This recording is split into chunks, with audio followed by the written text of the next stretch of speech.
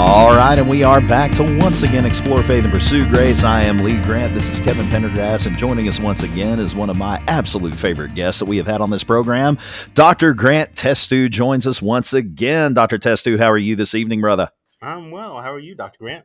I am doing exceptionally well. A little tired. We did a obstacle course 5K Saturday, my wife and I, and I'm still feeling the effects of that. But other than that, life is grand. I'm a little sore, but that's nothing that a little electrolytes and ibuprofen won't help with. But we're excited to have you back on, brother. I always look forward to having you on.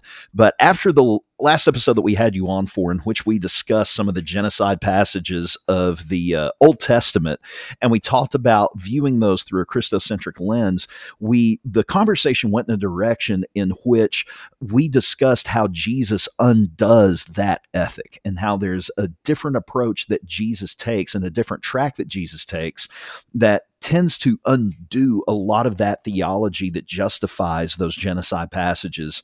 And we had several of our listeners reach out to us with some really good follow-up questions. And we were planning on having you back on sooner, but life got in the way. You were busy. We were busy. But hey, we're able to make it happen now. So welcome back. We're thrilled to have you back, bro. Yeah, thank you again for having me. We are thrilled to have you back on as well. We're really excited to get into this because this is one of those topics that's extremely interesting. It is one of those topics that can really affect one's perspective on their faith. It can really challenge their perspective on faith, and it can be really problematic for a lot of people. Whenever you read those genocide passages, whenever you read what the instructions given to Israel were to go across the Jordan, to take over Canaan land, to get out there and kill them all, as Metallica says. It's something that seems to fly in the face of that love your neighbor ethic that Jesus communicates and that Jesus exemplifies.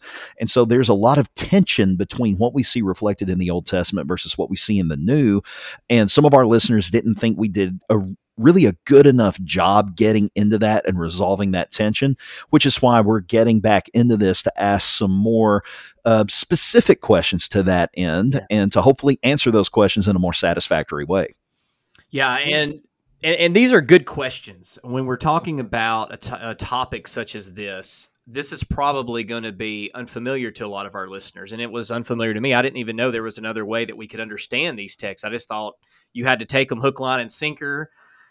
Don't really put your critical thinking cap on. Don't think too hard about this. Just accept it. And when I started digging in a little bit more to literary devices and started studying how a lot of the Jewish texts were written from their perspectives and more of the humanity of Scripture. I still believe it's inspired by God, of course, but there's a lot of humanity that's there, and started to understand there's a lot of different ways to look at these texts. But also, when you look at these texts in comparison with what Jesus taught, there does seem to be tension. And as Lee pointed out, some of our audience did not think that we really created that tension or showed there was tension. And so I'll go ahead and start with the first question that we received.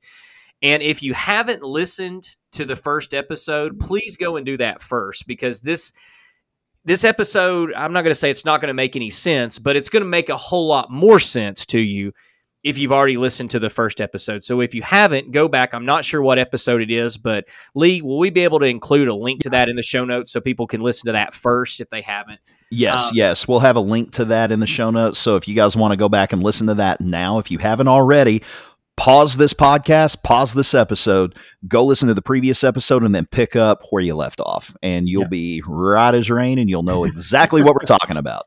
Well, in that way, you'll understand where these questions are coming from, because these questions are coming from people who did listen to the first episode. And these are, of course, as the episode is entitled, follow-up to these genocide texts in the Old Testament. So the first question is this: while I enjoyed the podcast, you immediately jumped into assuming there is tension between the war text in the Old Testament and Jesus. I wish you would have spent more time explaining why you see tension between these two things. Is this just not the holiness of God at work? Judgment, punishment, and death are consistently seen throughout both the Old and New Testament. Romans chapter 11, verse 22 even speaks to the kindness and severity of God.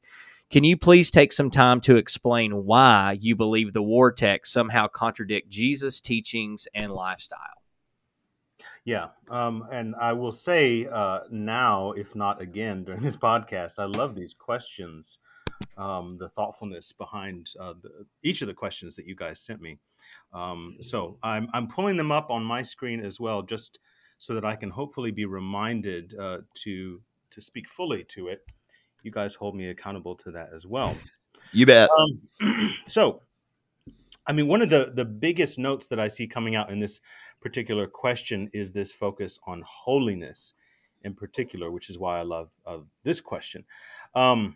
We want to keep that part of the equation in mind for sure. Holiness, the holiness of God. Um, Part of what we want to do in addressing that question, though, is to understand what do we even mean by holiness. Uh, Anybody who has been in my classes or heard me speak in a number of venues could easily tell you I'm a fanboy of Rudolf Otto. He was a German scholar of religions, comparative religions, early 20th century, and his work that has meant the most to me had a great impact on my own scholarship, but I will also admit a big impact on my faith was his book called The Idea of the Holy.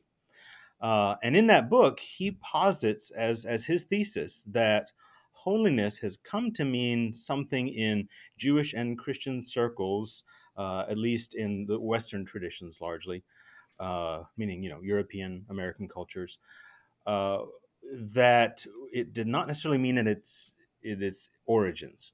So holiness, many of us might, if pressed to answer the question, what is holiness? We might say, well, holiness is purity, it's cleanness, or to be holy is to be virtuous, is to be righteous, and certainly you can pull some scriptures that might even evidence those two ideas. Especially Leviticus pops to mind, particularly when thinking about holiness seen as purity, as cleanness. But Otto suggested in this book that the basic idea of holiness um, is not what is proper, what is right, what's clean, all of those additional labels, but in its primal origins, holiness is the uncanny. It is mystery. Mystery, not like the modern mysteries that some of us like to watch on TV or binge stream. Where you But figure it out at the end. yeah, you figure it out at the end, and that's the difference, right? Because mystery for him is means what resonates with many religious people at some level. We would say mystery is the mystery that's not to be solved. It can't be. The original meaning of uncanny, coming from German origins, means that you can never ken it, you can never know it. I'm So feeling not. another podcast coming on. Oh with, man, Another with you. episode, I, man. I, I Yeah, mean, yeah, yeah. there's, yeah. I think we're gonna have to have you come back on Yeah, just to talk about the holiness of God. This is very intriguing. This is awesome. yeah. I have never heard of this before. Oh yeah, and it made it, like I said, a big impression on me, both for my scholarship, as well as in my relationship with God. Um, just to think about that suggestion, because for years, I mean, this was a worm in my brain for the longest time, especially as a languages guy. I like to nail down definitions as best I Yeah. can. But what was holy? It always seemed to evade me. It never felt satisfying. Some of the definitions I had been given, like set apart. What do we even mean by that? Like my coffee cup is set apart from my pen. It's holy now. No, so clearly we don't mean that. But we do our best with the limitations of language. But the whole point is holiness is a word that it admits within itself that our language is limited, and sometimes our silence is what better meets the divine, God's nature, which is inexpressible on our terms. So, first, I just want to again, make sure that we understand that sense of holiness. And I say that that is representative of the original meaning of the Hebrew kadosh, which gets translated often as holy. Or similarly, the Greek New Testament, hagios, is one example of a word for holy, which has some of the same kind of meaning behind it. It's that inexpressible something. It's that something. Otto, in his book, used the example of Jacob, for example, waking up at Beit El, Bethel, we know it as, after that vision that he has of the stairway up to the heavens, and there is Yahweh speaking to him at that location that he thought was just an ordinary place to lodge for the night. But when he wakes up, one of his first statements is, "How dreadful this place is." It gives him the chills. So it's remarkable that, his is just one example out of many. When we have encounters with divine, with God, in God's awesome presence or mysterious presence, more than once we can pull examples. I know any of our listeners can, of encounters with the divine where the observer is frightened. That's one of the initial knee-jerk reactions. And it's not just a fear like one has. I'm thinking of a great rabbinic example. Um, in one of the rabbinic writings, the conversation came up: why did Moses run from the snake, um, uh, and yet he didn't run from the burning bush when he found out that this was Yahweh, the God of his ancestors? Wouldn't that make you run? And so it was a little puzzle for the rabbis to solve. And I love this rabbinic answer, and I wish I could remember exactly where this was, but the answer comes back: well, he knew that he could run from a snake, but where can one run from God? Oh yeah. And so I love it. That's the idea of that holy. As Otto goes on to define it, it is a mystery that causes trembling, but also fascinates. It draws us at the same time as it repels us. And so, what beautiful terms to think about the mystery of God in his both in his sublime beauty, all of the attractive bits of God's nature, his grace, and so forth, but also a terrifying. And in some older English translations, right, you have a terrible. The adjective used to refer to God, Yeah. not in our modern sense of terrible, as in of low value and bad. No, the original sense is that he causes terror. Yeah. Uh, So, so, so what you're saying then is that really this question mhm. starts out with somewhat of a presupposition, perhaps, of defining a certain way of understanding the word holy. And I know growing up, the word holy was kind of what you were saying. It was there, and we usually talked about it in context of being set apart or Mhm. special. But I had never really identified, even though I know that the Bible does speak to this idea of mystery, I never really knew the connotation and the connection with the word holy, specifically in the Jewish scriptures. And so that's fascinating to just go ahead and see the presupposition that we may be bringing to the table to say, well, the holiness of God is this, when in reality, it may not have been that at all. And perhaps wasn't what we thought it was, especially depending upon how we're defining it, especially if we're defining it Mhm. as kind of encompassing God's wrath and so, severity. They included that in there as well, with Romans chapter 11 verse 22, kind of trying to just encompass all these ideas together into one, Yeah. which Well, which well, yeah. I was going to say, from my understanding, that's not really accurate. Yeah, I mean, with God's holiness, we ought to come ready to be surprised. That's the whole point, right? Yeah. Um, and I use instances with my students when I teach them about where to find examples of this kind of holiness in the text. One of my favorites is Acts 10. Where Peter has been going this prescribed route of what he thinks it is to be this leader in the Lord's church. And by this point in the narrative, it is strictly a Jewish church. No Gentiles have come in yet, and then he gets smacked across the side of the head by this vision from God saying, "There's been a game change now." And of course, what's his reaction? This is the holy God. He it seems pretty clear in the narrative. He knows this is God speaking to him, and in this vision, telling him, "Get up, Peter, kill, eat." And what's before him except all these unclean animals, in addition, perhaps, to some clean ones. And so the holy God, if holiness means purity, or the way things have been, the status quo, that doesn't line up, because this is a game change. But if it's God's terms, and God is uncanny, then no explanation is needed for God. This is the very God who called Peter in the first place, now saying, "I want you to go a different route." But notice Peter's reaction is, "No, Lord." He tells God no. I've never eaten anything unclean. Yeah, I've never eaten anything. And I tell my students, isn't that more of probably just a reflex? Yeah. Well, I don't think Peter has even thought that answer through. It's like, this is God you're talking to, buddy. But it shows you it has been so ingrained in his makeup since childhood to only eat kosher meats, that he can't bring himself, even knowing this is God telling him to do it. Yeah.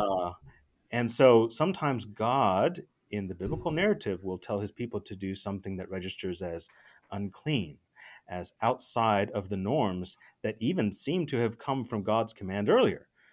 Other great examples exist in the prophets, like Amos, I spoke about to a group recently, or Isaiah or Jeremiah. Think about what they say regarding the religious rituals going on in the sanctuary dedicated to Yahweh. And as far as they're concerned, saying, "Thus saith the Lord," Yahweh couldn't care less about what goes on by means of these prescribed rituals of sacrifices, offerings made to God. And yet, but we go back to Torah, we go back to the Pentateuch. Didn't the very same God command do these things? And so it's another gut punch, because that's God's prerogative. God can do that. God is holy. So, yeah. Well, I was just going to say, to play devil's advocate for a minute. So what if someone were to take that and go, well, Dr. Test 2, does that not mean that we can just accept this mystery that God commanded the genocides, and yet later on Jesus talked about love, and we can't understand that, but it's just the mystery of God, and of course no one asked that. I'm just thinking in my own mind, what if someone tried to use that logic and say, well, is that not the very thing that people could accuse us of doing, is trying to figure things out by saying this doesn't seem right, and so perhaps we're not the ones accepting the mystery of how God could command genocide, and yet in the expression and person of Jesus teach something that seems completely opposite. We just have to trust that's the mystery of God. What would your response be to something like that? Yeah, and I do want to point out, whoever asked this question, I think in the question itself there is that note of recognizing holy as beyond our understanding. limitations. So I do think it's more of the classic definition of holiness that comes out in that question. But yeah, that's a perfect follow-up here. If it's on God's terms, and who are we? What do we know in the greater scheme of things? Then can that not be God's prerogative, making a game change? And on the one hand, you could very well say yes. Okay, so I want to acknowledge that. At the same time, I also want to just point out a problem that comes up with that kind of thinking. And that is that by that justification, and I can't remember if I've used this before on the podcast with you guys. I know I've just said it so many times in classes with my students. I say, well, think about a worshiper of Molech, right? Molech is just another name for the divine as far as those who worship Molech are concerned. And so in their own vernacular, that's essentially another word for God. And Molech demands child sacrifice, right? So, well, the ways of Molech are mysterious to me. Who am I to question? So come along, son or daughter, and yeah, uh, I know that you don't like this, but here we go. Um, and honestly, any number of cults have thrived on people honestly abusing others' beliefs in the uncanny nature of the divine. Who are we to know to question ultimately? And yet, we've seen some terrible results with, at least with cult leaders, or with the worship of Molech, as spoken about in the biblical texts. And so we want to be cautious here of saying, yes, on the one hand, the divine should very naturally transcend my understanding. On the other side of this, if you want to call it equation, is my own responsibility to, without all the voices out there claiming to be divine, to be discerning with whatever instrumentation is within me, which I believe is God given. Call it conscience or what have you, but to discern between those voices and say, no, I think this one over here is from God, and that one over there, that sounds a little too suspiciously like petty uh, uh, human motives or party line motives. And of course, if it's partisan, it's not holistic enough. It's not large enough to capture the divine who transcends all of our divisions. Well, and you just said that much more succinctly and eloquently than I would have put it, because to me, at the root of this question, at the root of the question, there is and I don't mean this to denigrate the question asker, but there's a lack of perspective. And what I mean by that is they don't share the same perspective that I share or that Kevin shares or that even you share, in seeing that there is at its root a conflict between what we see Jesus teach and what happened in the genocides in the Old Testament. In their minds, there isn't a conflict there, and they chalk it up to the goodness and severity of God. They see the goodness of God represented in the grace and mercy of Jesus Christ and the love of Jesus Christ, but they also see the severity of God represented with the judgment placed on the nations of Canaan, on the enemies of Israel, on the enemies of the kingdom. So they see both of those things working together without contradiction. But the problem that we get to is that we see God commanding the destruction of these people. We see the psalmist write in Psalm 137 about how wonderful it is to dash these little baby Babylonians against the rocks. And yet, on the other hand, you have Jesus saying, unless you can come to me as a little child, you can by no means inherit the kingdom of heaven. We see Jesus showing love to children and showing the ultimate love of being destroyed on the cross, of being killed, of being murdered brutally on the cross without any retribution in his mind or in his heart. And that flies in the face of that motivation, of that motif that we see in the Old Testament of that destruction. So from a surface view, even without getting too deep into the discussion of God's holiness and defining what that is, in my mind, there is a conflict there, and it's an obvious conflict there. Yeah. But so many times we use this idea of the uncanny nature of God or the holiness of God to smooth that over in an attempt to justify it. And like you said earlier, Kevin, baked into that is this presupposition of what God's holiness entails. And sometimes that does entail utter destruction. And it might. I think we need to be humble enough to recognize that could be the case.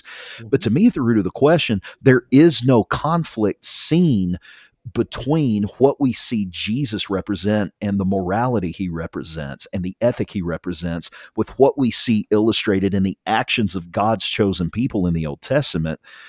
And to me, God's holiness, using that as a tool to make all of it fit, for me, that doesn't work. Yeah. And I know it doesn't work for other people as well. So, in my mind, there's absolutely a conflict there. I mean, the war texts in my mind do contradict what Jesus discussed. It does contradict how Jesus lived his life and how Jesus instructs us to live our lives as well. Holiness of God at work or not, there is a tension there. At least in my mind, there is. Yeah, we went back in the first episode and even talked about how this tension has always existed, even in the early church. Some of the earliest church fathers, they had this same problem, that Jesus and his message and his lifestyle did not harmonize and was not consistent with go out and kill all your enemies, even the women, the children, those who are even nursing, those who have babies who are yet to be born. Go out and destroy them. Go out and wipe out everybody. Mm-hmm. And this is something that Christians have always struggled with, trying to figure out, what do we do with this? What are we to make of this? And very early on, most of them took an allegorical approach to these texts. I mean, they weren't taking this as a literal, this is what happened, whether we agree with that or not. My point is that they realized this wasn't really consistent with the Jesus we know and love, the Jesus that was revealed to us, throughout history or in history, and that we have reserved in ancient texts. That just doesn't this is not who Jesus is. And I find it a bit disturbing myself, not the questioner at all, but myself, how some people have no problem admitting that things such as divorce took place, unlawful divorce, treacherous divorce took place under the Old Covenant throughout the Jewish times, and, quote unquote, the Old Testament we read about, and all throughout this time period. And yet, we have a problem with that and say, oh no, Jesus wouldn't have accepted that, because that, Jesus allowed this for the hardness of their hearts. He allowed them to divorce for any reason, and he allowed divorce certificates to protect the woman, and so on and so forth. And we try to make that fit. And polygamy, we're like, well, I don't really think, that was the cultural thing. I don't really, even though there were some laws in there that regulated it, I don't really think that God was okay with that, because that somehow affects us, like mentally. We're like, that just doesn't sound right. Yeah. Oh yeah, but the whole thing about killing innocent women and children, that's just God and that's his holiness. So wait a minute. If we're fine looking at some of these other topics and issues and saying, well, maybe these happened because that was their culture and they integrated some of these laws because that was what they thought they needed to do. And we can do that with polygamy and divorce and a host of other issues. I mean, tons of issues we could talk about and be okay with it. Why can't we be okay using that same logic with something as grotesque as killing innocent people, specifically women and children, even those babies who were young age, those who had even yet to be born? Why can't we not say, well, let's look at that and realize that was really never okay, that was never fine? Mm-hmm. And when you read Jesus, when you study Jesus, I believe that Christianity is to find its ultimate expression and its guide, its compass, its direction in the person of Jesus Christ. Mm-hmm. And if that's the case, then Jesus himself paralleled have no pity with show your mercies, or show your enemies mercy. He did parallel that, and you point, or he contrasted, juxtaposed them. Yeah. He contrasted that in Luke, as you pointed out in the last episode when we talked about this. And so Jesus does seem to specifically address these subjects, and even though he doesn't do it the way that perhaps we would have wanted him to do it, doesn't mean he didn't do it. And so I think very clearly Jesus did talk about these things, just maybe not in the ways that we would have wanted him to, but he does. He talks about them conceptually. And I was actually at an event this weekend, and there was a park, and I noticed that there were some people handing out tracts. And, I like having Bible discussions with people. And so they were Reformed Baptists. And they were very clear to tell me that they thought the other Baptists in town were lost. So they explained to me which Baptists they were, because they were the right Baptist.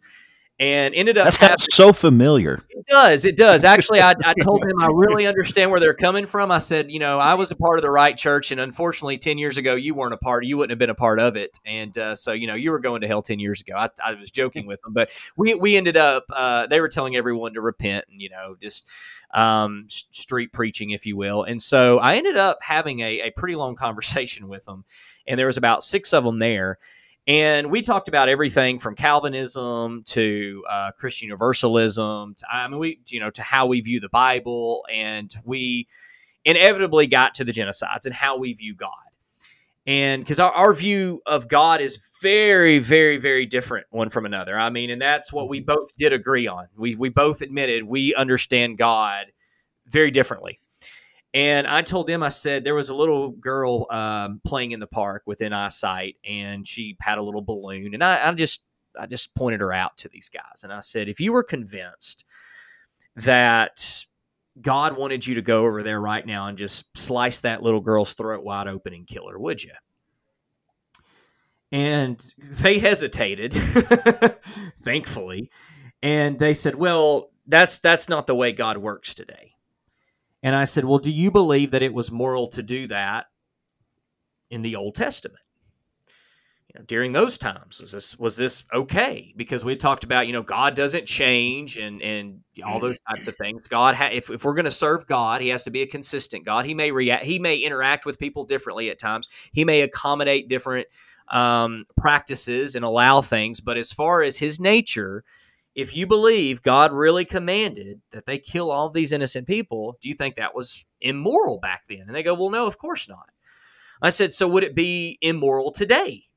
I said, because if you say yes, then you're saying that the morals of God change, which ironically is what you're out here telling people isn't the case. And I said, and if you say that no, that there would be nothing immoral about it, then what would keep you from just believing that you could go and kill that girl if indeed you thought and were convicted God wanted you to do that?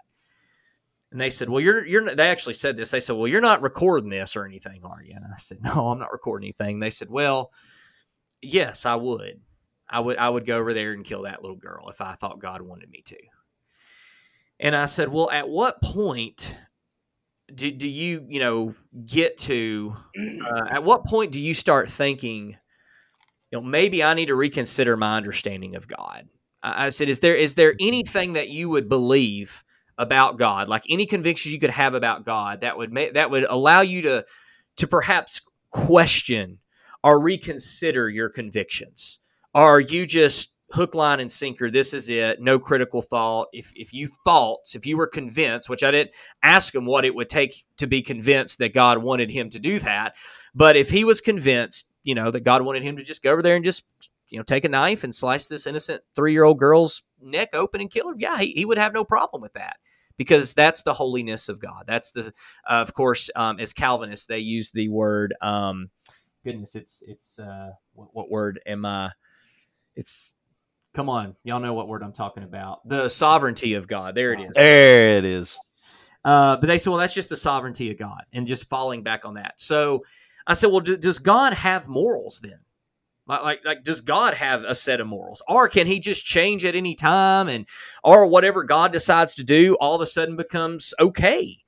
And if that's the case, then is this not just another ideology that says there's really no such thing as right and wrong? Because I believe Jesus is a lot more objective than that. And I turned it around on him a little bit. I said, to me, it sounds like you've been really influenced by postmodernism to believe such an subjective way of viewing right and wrong. I said, I believe God has given us a much more concrete and objective standard of what love is and what love looks like. And they said, well, whatever God tells us to do is love.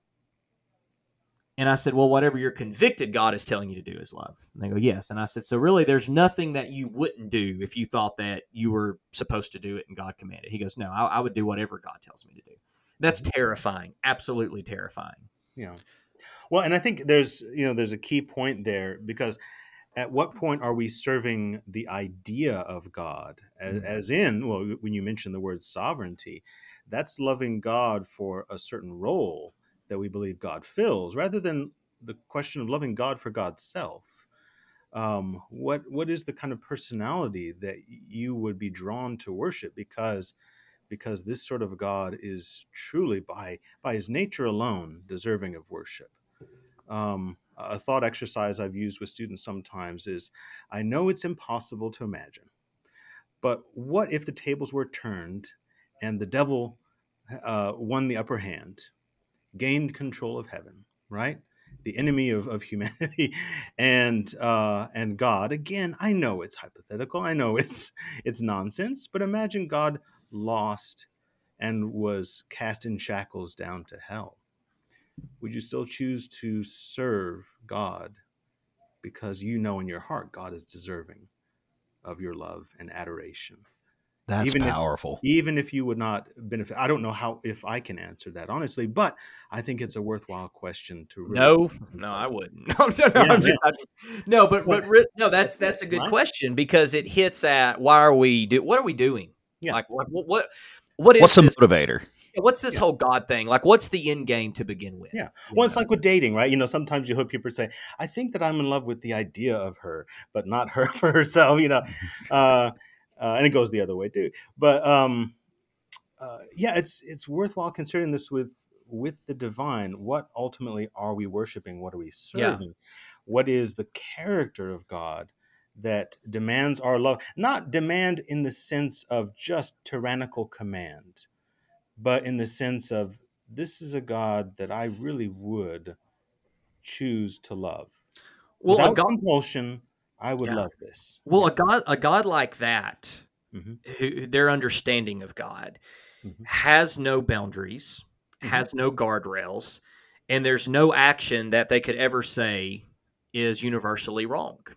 Hmm. And I just asked him. It was a great conversation. It was very Oh yeah. cordial, and I said, I do believe that there is objective truth.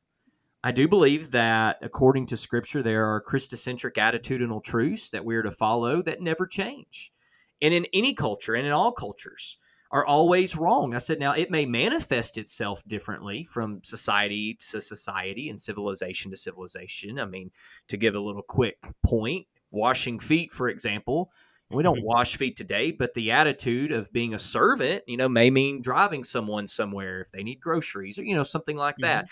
But the point is that there are attitudinal truths that guard us from such atrocities, or at least should, because if love really, according to Jesus himself, is always going to treat the other the way I want to be treated, and love does no harm to a neighbor, Hmm. then any view, if love does no harm to a neighbor, Hmm. and if God is love, and this is what Jesus taught, and this is the love he exemplified, then anything that would do harm to a neighbor cannot be love. So, yes, it is in my mind, there is not only a little tension between go out and kill these people and show mercy and love your neighbor as yourself and do not hate your enemies, do them no harm. That's not a little bit of tension. That is the antithesis Hmm. of I mean that is like the exact opposite. There's nothing else you could say to really put a greater divide in those two statements. Go out, kill, destroy, no mercy, no pity, versus love, pity, lay down your life, have compassion. And if someone cannot see that as being an issue, then I don't know what else I could say. I think that there's going to have to be something within their own study personally, or an experience that's going to have to happen to them to understand there's some issue there. Hmm. But I do feel like we have answered that question. Well, Um, if I may, before we move on, yeah, because I really do want to honor the spirit of that question. I think it is such a worthwhile question to ask yeah, as a part of the greater process. Um, I think we do want to keep in mind again that yes, end of day, God's ways are mysterious, and sometimes even seeming opposites are reconciled and exist within the divine in ways that I might not understand yet. But of course, we have a twofold sort of question here. Can God be mysterious and integrate within God's person vast opposites sometimes without any need for justification? Um, and yet, the other side of the question is, now we as humans, can we reasonably do that? And I think that's the sort of difference. Um, I love William Blake, an famous English author from the 18th century, um, a poet of the holy, you could say, for reminding us, among other things, that the same God who created the lamb is the God who created the wolf as well. um, Oh and yeah. and so, I see some of that coming out in this question. There's a time for war and a time for peace. The Peace, yeah. ecclesiast reminds us of, right?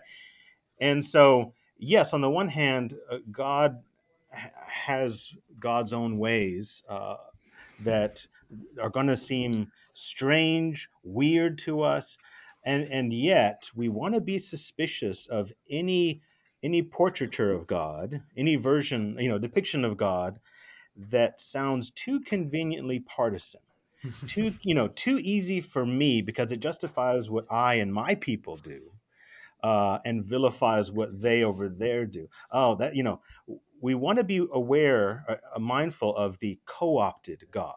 In other words, Yeah. here I'm indebted again, to Rudolf Otto, but also Walter Brueggemann in his The Prophetic Imagination. I thought spoke very well to this subject, that the prophets of Israel and Judah, and of course to the degree that the church of today might take up those reins of the prophetic calling still, we want to be mindful that the prophets of old and of today are going to be those who do not allow their voice, or to the degree that they speak for God, to be co-opted by their party, their nation, their king, country, what have you.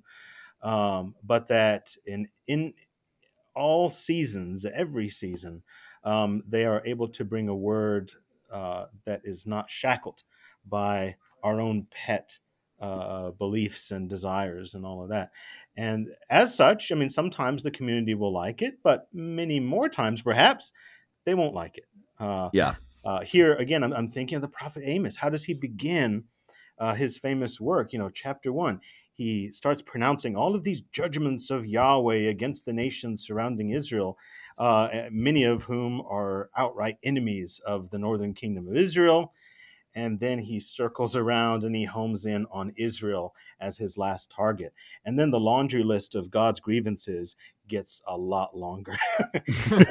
What is he doing except he's trying to point out, yeah, you might like the prophet's word when it's against those guys over there. Yes, they're evil. Yeah, smoke them. And, uh, but when it comes around to you, are you willing to hear it when it Yeah. convicts your own heart? And that's when we know, oh, yeah, the divine word is not going to be the easy way out. It might be paradoxical.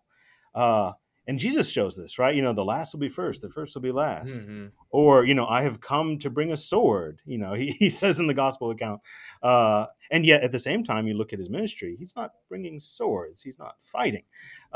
He might mean something different by that. You know what I'm saying? Yeah, yeah. Yeah. But the point is, the reason why that message of Jesus is so winsome to me, why I'm convinced that that is the very work of the divine, Mhm. that's the work of God, is that it doesn't fall back into the all too easy party lines. Yeah, yeah. Whereas, and I remember our last podcast, we were talking together about comparing, the call to commit cherem, absolute devoted destruction of all these Canaanites in the Joshua narratives, and how I pointed out, if you recall, that the same kind of language is found in the Moabite stone, Yeah. also known as the Misha stele, and in fact, in a language very close to Hebrew. You might even say they're dialects of one larger language setting. And so it's unmistakable, that the language matches up. This is what you do. You go forth to honor, fill in the blank of your God's name here. For Israel, that's Yahweh. For Moab, it's Chemosh. But Moabites and Israelites alike thought of their patron deity as, the best expression of the divine. But it was an all too easy answer. Go forth and you know, take out God's judgment upon these wicked peoples. And of course, they're wicked, all of them, irredeemable. Let your eyes show no pity, Deuteronomy says, right? Uh, and Yeah. yet, why is that all too easy? Well, it's because it's not just God's hand doing that. It's the conquerors who, after they have done that, mind you, will settle in nicely into that land. And don't mind if we take these houses and wells and all that too. Not too shabby deal doing the Lord's work. This is divine. This is what Yeah, God wants us to do. And I think we did talk about this a little bit in the last episode. yeah, How when we ever see war, like, well, go back to the Crusades, for example, right? You're doing this because this is what God would have you to do. You're taking up your cross and following Jesus. And people have made that verse mean practically anything they want it to mean. They've truly weaponized that verse, not just metaphorically, but even literally. hmm And we've seen that all throughout history. And that's why I believe it's so important that we don't look at the Bible as just this flat manual, but that we understand the importance of having a Christocentric understanding that Jesus is that absolute, Jesus is that framework, and there's even going to be people who disagree with that, hmm and that even has to be established. But I believe that when we look at Jesus as the way, the truth, the life, that Jesus is the truth that sets us free, and that God is love, and Jesus is the manifestation of what God looks like in the flesh, then anything that contradicts how Jesus lived and defined love cannot be from God. And if it is, then we even have a much bigger problem on our hands at that point than just trying to talk about. I mean, we've got some huge issues if that's the case. But we'll go ahead and move on to the second question, and we won't spend as much time on this because I feel like we've already we touched on it a little bit, but go ahead. Does somebody want to say something, Lee? No, I was just gonna say, just to dovetail and to play off of what we've talked about so far to wrap this up. Yeah. Even if we can say that the holiness of God is an umbrella that covers the genocide passages of the Old Testament, even if we say that is the case, that doesn't eliminate the fact that there is a tension between two different ethics that are at play here. The holiness of God very well may cover it, but it doesn't eliminate the tension that exists.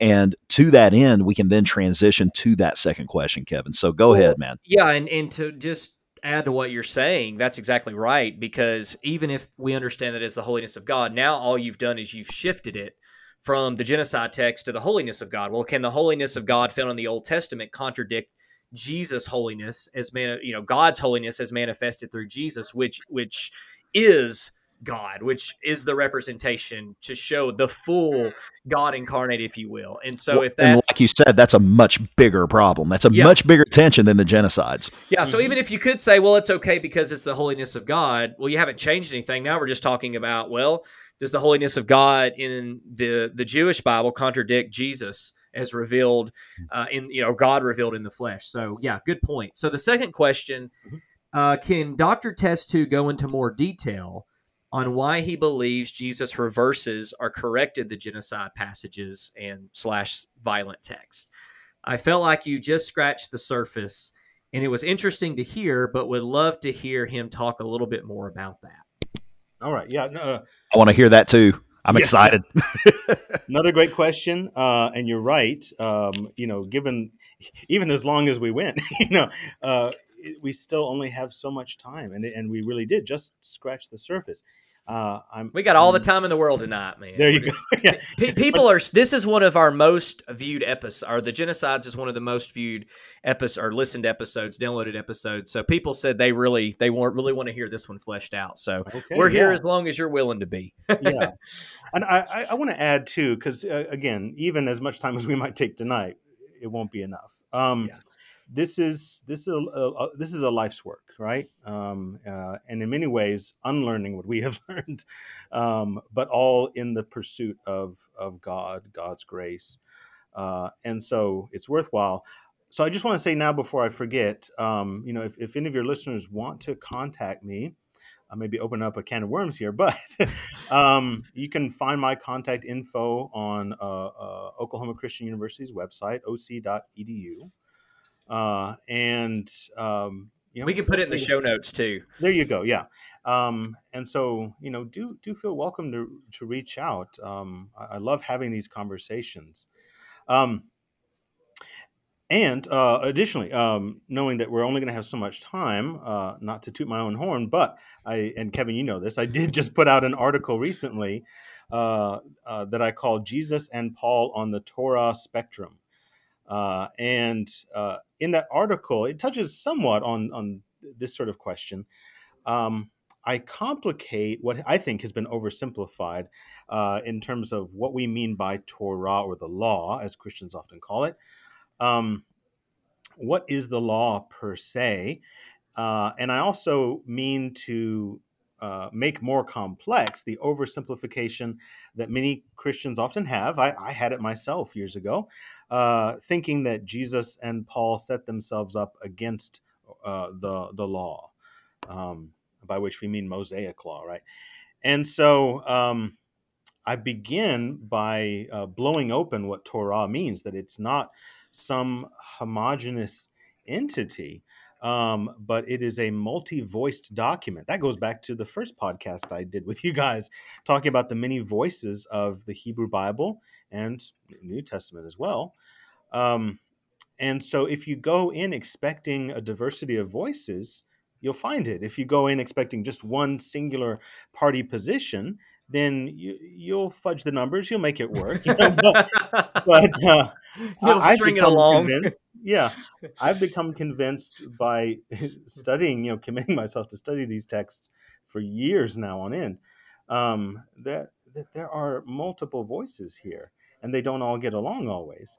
Um, but that's okay. Well, and I just want to say too, in studying this for my new book, because I do talk about this in Blinded by the Bible, which is now out finally. Woo, I can say that. Not it's going to be out, but and you pointed me to a lot of good resources, and then I had already studied a few resources and talked to some other professors and even some who would be deemed more conservative than you. Mhm. And even then, it seems, even talking to more conservative scholars and those who have their doctorate's degrees and those who study this for a living as well, I was shocked that this one particular one that I spoke with, which he actually did not want me to mention him by name because he's at a conservative Church of Christ school, and which that may have just given some stuff away, but no, it actually didn't, because there's still several of them out there. And I'm saying conservative is a pretty broad spectrum, but he told me that he actually believes that the Torah was probably written by multiple authors as well. And he said that while he teaches the view that Moses wrote it, he said he has found a way, because that is what he's expected to teach. He said he's found a way to still be intellectually honest in his classroom and talk about how there were, there's other theories out there that would seem like there are probably multiple writers.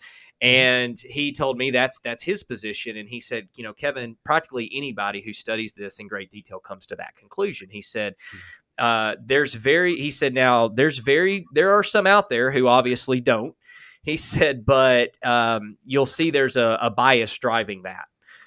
He said, there's a big bias driving that. And he said, even he has to be careful not to maintain his intellectual honesty while also not losing his job, which can be a very difficult balance. But he did say that practically everyone is willing, who studies this, not everyone, but practically, he said, everyone who truly is a scholar in this field has come to that conclusion, almost kind of like that's now in the past. I mean, that's almost a bygone conclusion. Mm-hmm. Yeah. And that's it. I mean, what many people might not recognize in the larger body of the churches, is that those of us who go into scholarship in Old Testament or New Testament, it's not like we gave away our faith. I mean, some did, but for many of us, it just changed the landscape a little. And many of us are still very committed to God, but we have definitely had to alter our equation when we found that some of our suppositions didn't hold up, and that's, well, any good field works that way, but that can be tricky in the larger faith community to talk about such things. Anyway, not to get too sidetracked there, but I say all of that about the article just to point out in hopefully in brief here, that if pressed to talk about what is Jesus's view of Torah, of the law as we call it, then you don't have to look far in the gospel accounts to see that when discussing that abstract concept of the law, um, held at a distance, Jesus's words seem very clear across the Gospels, right? That and most famously, perhaps, the Sermon on the Mount in beginning Matthew 5. Don't think that I came to abolish the law. I didn't come to abolish the law and the prophets, but to fulfill them. And not one jot or tittle is going to pass away from that. And whoever teaches anybody to to break the least of these commands will be least in this kingdom dynamic, the kingdom of God. So that's a pretty clear statement regarding the Pentateuch, regarding law, that Jesus historically seems to be saying, yeah, nothing's changing there. No game change for his Jewish audience. And we need to be reminded, Jesus is operating as a Jew in a Jewish audience. Now, at the same time, reason why the question comes up is not just because of Paul, and Paul gets misunderstood too, but I'm not going to get into that. But even on terms of Jesus alone, if you look at all the stories in the Gospels, you seem at points to get the impression that if we oversimplify, it's like, oh, yeah, Jesus, I guess, is shirking the law. He's just doing away with it. But no, it's just that it's a complicated conversation. On the one hand, if you were to ask Jesus, especially in historical context, right? The eternal word made Jesus of Nazareth. If you were to ask the man in context, do you think that all of Torah is valid and should be upheld by God's people? He would tell you yes. I mean, the Gospels seem to bear that out. But when you look at a case-by-case examples of how he treats commands from within law, and this comes out more in my article, which again we don't have a time for. That's why I say, if any of your listeners are interested, we can link that as well too. That article. Yes, it's Dialogismos is the OC's Bible department online journal. It's free. But in volume 6, that's our recent one. That's where it came out. And so anyway, all that to say, I talk about how Torah is not a monolithic entity. It is made up of these multiple voices, and some of them even fight against each other. And I give some examples in the article. And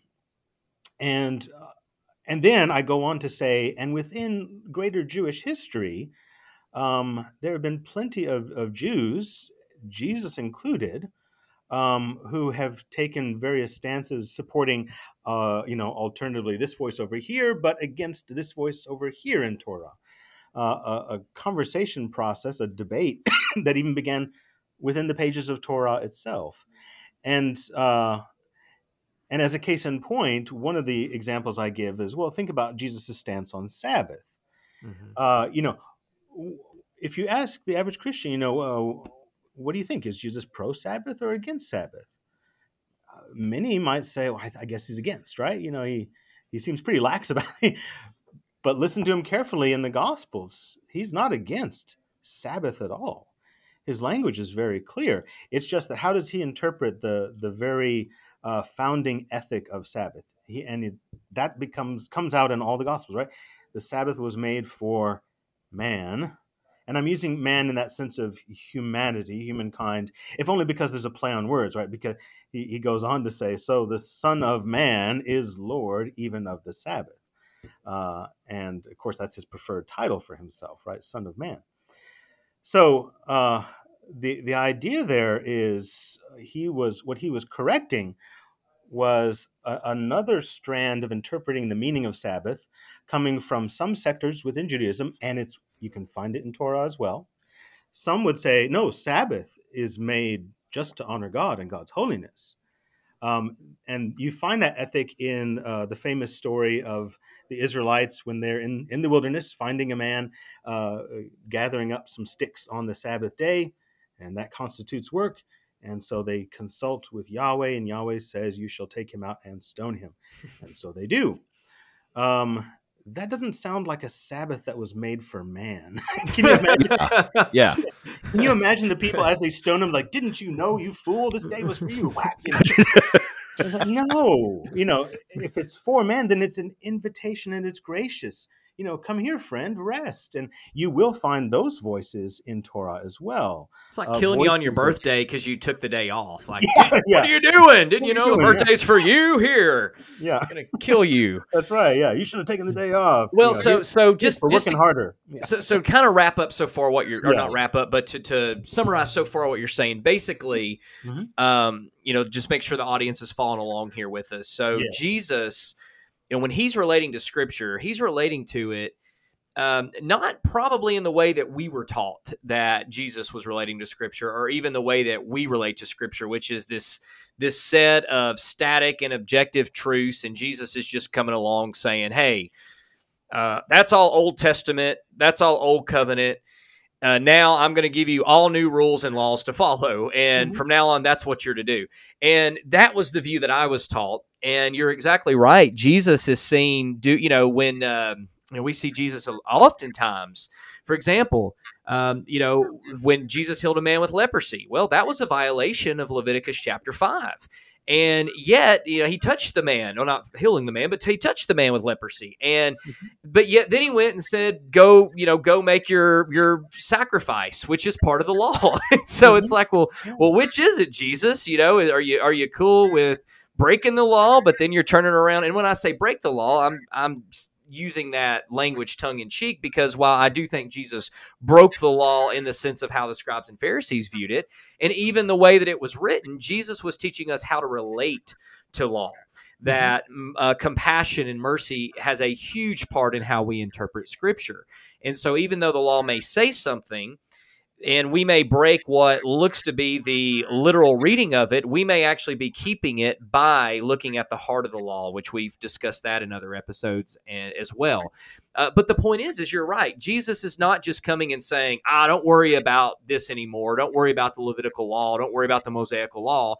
He is showing them kind of how to relate to it, I believe. Mm-hmm. He's explaining to them, this is, the Sabbath was made, as you pointed out, for the benefit of humankind, not the other way around. And in fact, I think we can extend that out. The whole of law was always given for us. God wasn't like, okay, I'm going to make laws and then I'm going to create humans who have to follow them. Ha ha ha ha. And let's see how difficult it can be.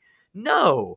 It's the exact opposite of that. And you did a great job in that article showing how not just Jesus, but as you pointed out, Paul as well, is because it does seem, if you just do a straight reading, it seems like, well, Jesus and Paul seem to sometimes be all about what we find in the Old Testament, quote unquote, and then they're using it to kind of prove their point. And at other times, they're not. They seem to be dismissing some things, and that's because because it is multivocal. And I think Jesus is showing them how to relate to the law, which is there's a lot more elasticity there than just going to it and saying Jesus took it and boom, there it is. And I even saw an illustration where someone had a cup and they here's the water, God poured in the cup, and then Jesus poured that water out and he poured new water in. And I mean, it's just all gone and here's the fresh. And that's just not right. And so with that in mind, so in what ways do you think Jesus interacted with any of the scriptures, the Hebrew scriptures, in such a way that would, in your mind at least, either solidify or point to the idea that Jesus was reversing that ideology of go out and kill the Canaanites, go out and kill? Like, what would you say? Because there are people who obviously are going to disagree. They're going to say, no, Jesus never even touched on this. Jesus didn't reverse this at all. That's just Dr. Test 2. He's just trying to make this fit what he wants to, or whatever. What would you say to somebody like that, and what would your reasoning be? Yeah, so to take that and come back to the question again, And I want to repeat this section of it, right? So why do I believe Jesus reverses or corrects the genocide passage's violent texts? On the one hand, I said all of that I did, just as a way of saying, on the one hand, you're not going to see Jesus in the Gospels just outright come out and say, the book of Joshua, I hate that book. He's not going to do that. To the same degree that though he does counter certain voices within Torah, he really does. Again, by virtue of saying Sabbath is made for man, and it's a liberating principle. You can see that in his ministry that goes against thinking of the Sabbath as a way of keeping tabs on others and whacking them with stones if they break the Sabbath. So too, the Jesus that we see in the Gospels, all of his language about at least the abstract concept of the law, the prophets. And by the way, I want your listeners to understand Joshua as a book is included in Jewish tradition under the label prophets. So the books that in Christian tradition we think of as the history books, the historical books, those are called former prophets. That's namely Joshua through 2 Kings, with the exception of Ruth. Ruth is put out elsewhere. But those books are considered prophets because the idea is they speak with a sort of prophetic voice. They don't just tell history, they tell God's interpretation of history. They say, their authors are claiming to say this is what Yahweh God was doing in history. So all of that is to say, when Jesus comments on the law and the prophets, he validates both bodies of literature, and that would include Joshua for his Jewish audience. So all of that is to say, yes, you're not going to find any statements, none that I can recall, in the New Testament of Jesus outright calling out that book of Joshua and saying we're against that. But it's largely in the more subtle language that he uses, like what we brought up in the last session, right? Okay, can I interrupt you? I got to say one thing, man. This just came to my mind because I actually had this conversation about how Jesus related to the text. And it's funny because some things in the Old Testament that there's no negative commentary on, we still write off and say, yeah, but that's not right. That's not godly. And one of those things, for example, is the story of Sodom and Gomorrah. Just, in the background, we just hear of this normative behavior at that time of, hey, you want to rape my daughters? Because, that's what you did back then. Women were second-class citizens, and it just would send them out. You didn't view them. The women were not viewed or treated with the same honor and respect as men were. And so for Lot to have offered his daughters to be raped in this story, it kind of messes with our cultural sensitivities. But back then, it's just there was nothing wrong with that, according to the way that they would have viewed things in that culture. And we see a story similar in Judges 19. And yet, in the New Testament, Jesus references Sodom and Gomorrah, and never once does he go, oh, by the way, I just want to correct this about Lot, because everyone like you guys thought, no one's ever said this is wrong to offer up your daughters to be raped. But I say to you, it's wrong for you to offer up your daughters to be raped. Jesus didn't say that, even though he directly addressed the story of Sodom and Gomorrah, whether that was parabolical or, more of an allegory, or whether that was a true story. But either way, the point is that Jesus, the expectation we have is Jesus was supposed to clean up all the Old Testament. If that's our expectation, well, we have to be consistent. And anything Jesus didn't directly address and say this was wrong, they shouldn't have done that, should we just assume was right? Should we assume that, hey, today, if somebody comes knocking on my door and they're wanting, to gang rape the guests that I have, I'll say, oh, hold on, hey, Bethany, you mind going outside? There's some guys out there.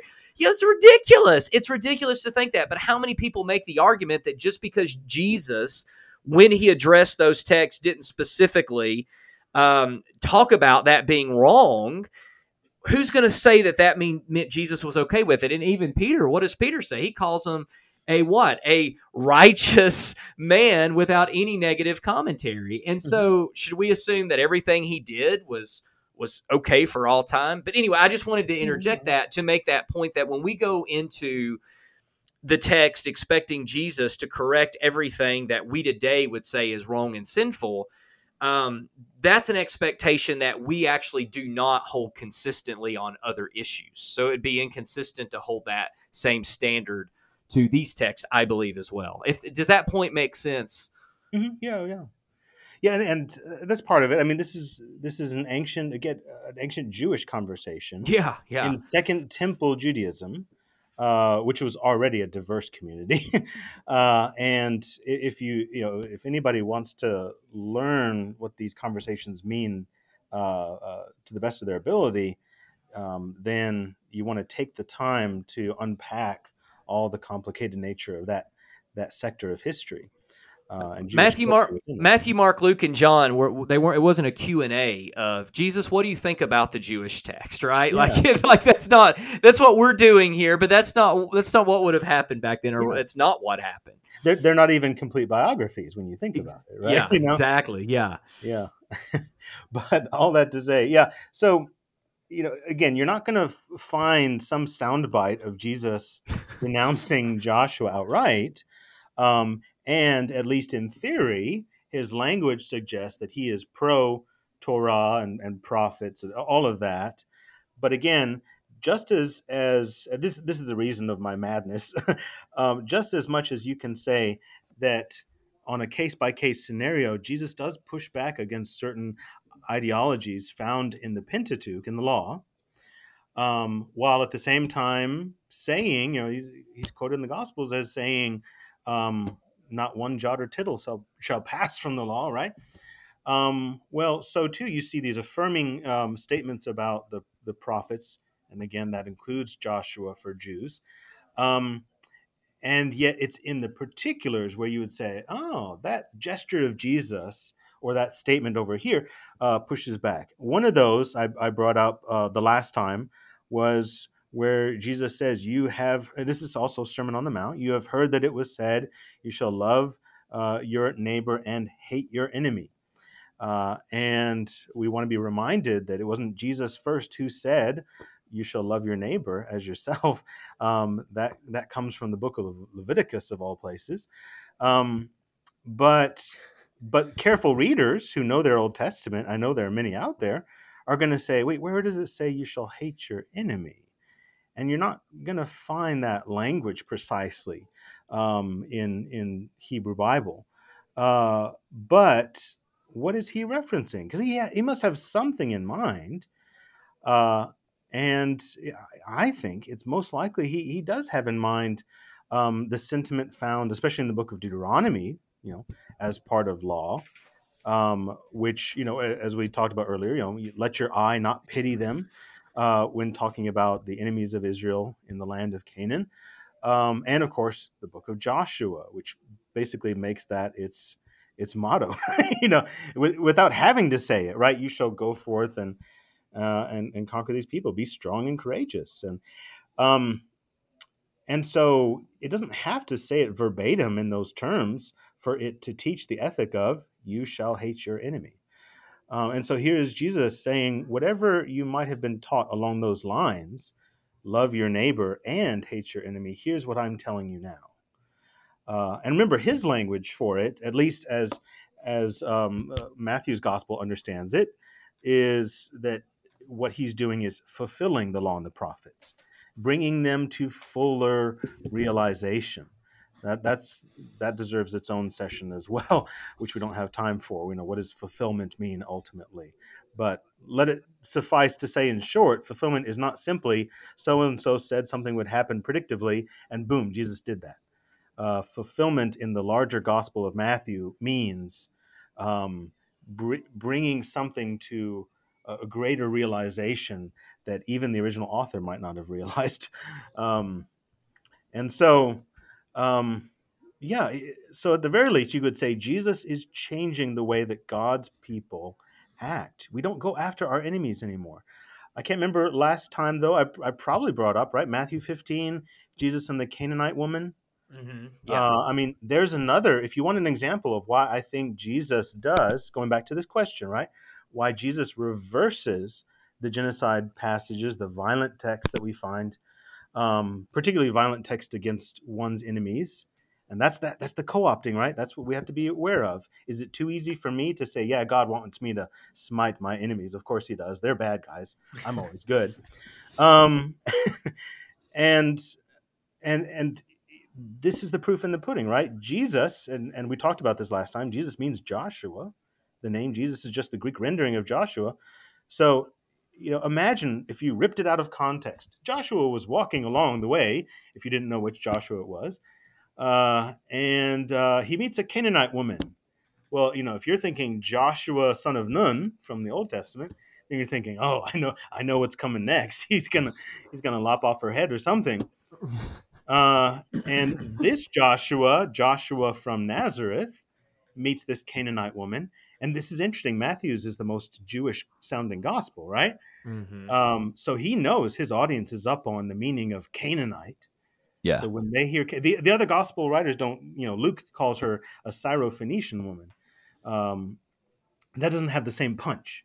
But to call her Canaanite for a Jewish audience would mean, oh, the terrible people. And when he meets her, now I won't say that he treats her kindly. He's very dismissive and we would say rude, outright rude to her initially in his interaction. But that's not where the story stops. And by the end of it all, he recognizes this woman's great faith. He honors that faith. He heals her daughter. It's a very human and compassionate moment at the end. And for a Jewish audience, the message could not have been any clearer. But it's we modern Christians sometimes who miss that. That this Joshua, I call him Joshua 2.0. I would rather serve the second Joshua. He's my Lord. Joshua 2.0 is the one that loves even Canaanites. Yeah. And I would push the envelope and say, I bet he loves Hittites and Perizzites and Jebusites and Girgashites, that laundry list of the enemies, right? Yeah, I think Jesus loves them too. Otherwise, what do we do with that passage? God so loved the world, right? From John. Yeah.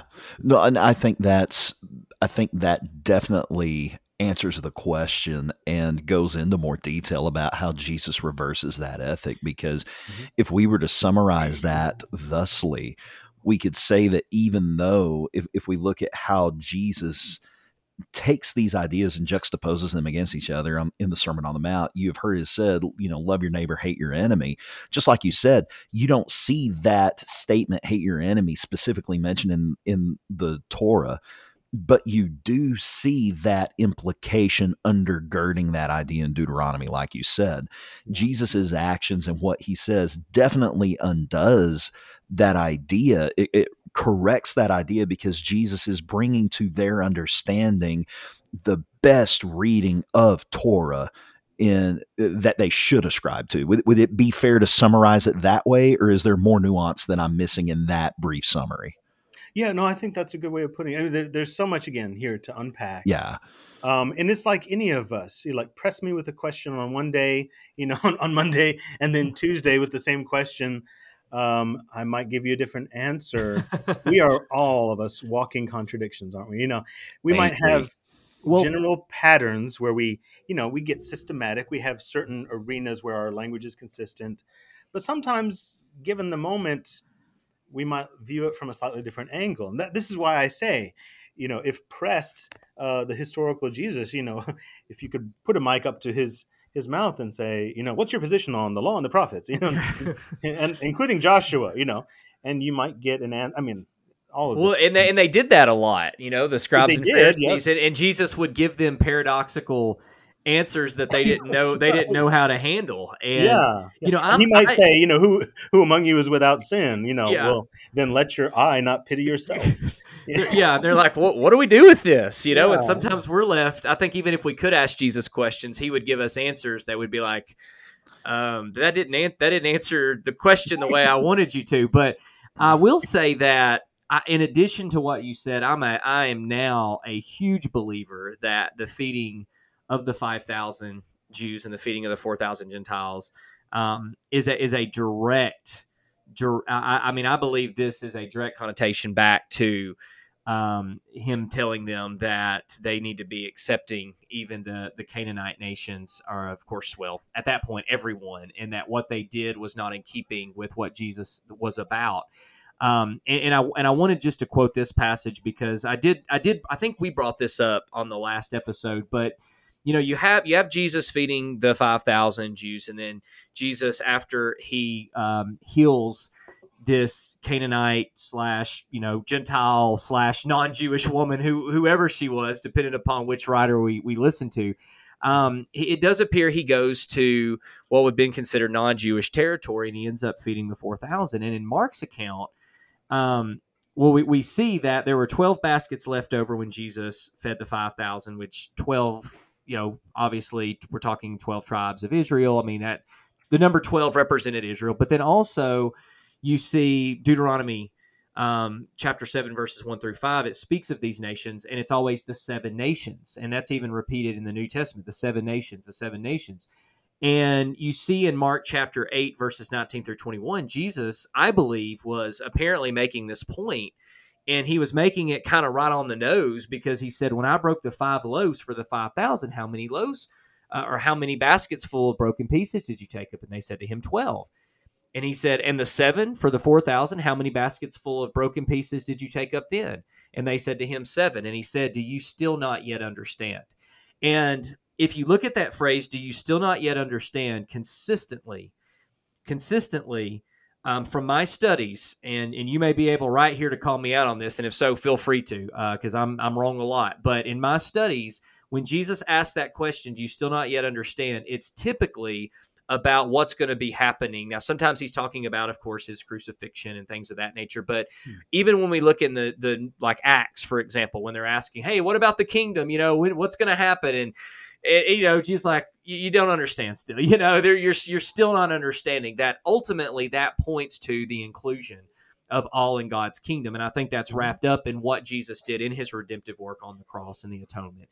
And that's always tied back to that. And so, to me, this is really strong. I mean, when you put everything together, kind of this threefold argument of, first of all, Jesus did look at these principles, and he didn't discuss specifics per se. I mean, he discussed some specifics, but he did so to lay forth the ideologies of, this is how you understood it, this is how you related to it, this is how I am relating to it and telling you how you should understand this. This is how you should treat one another.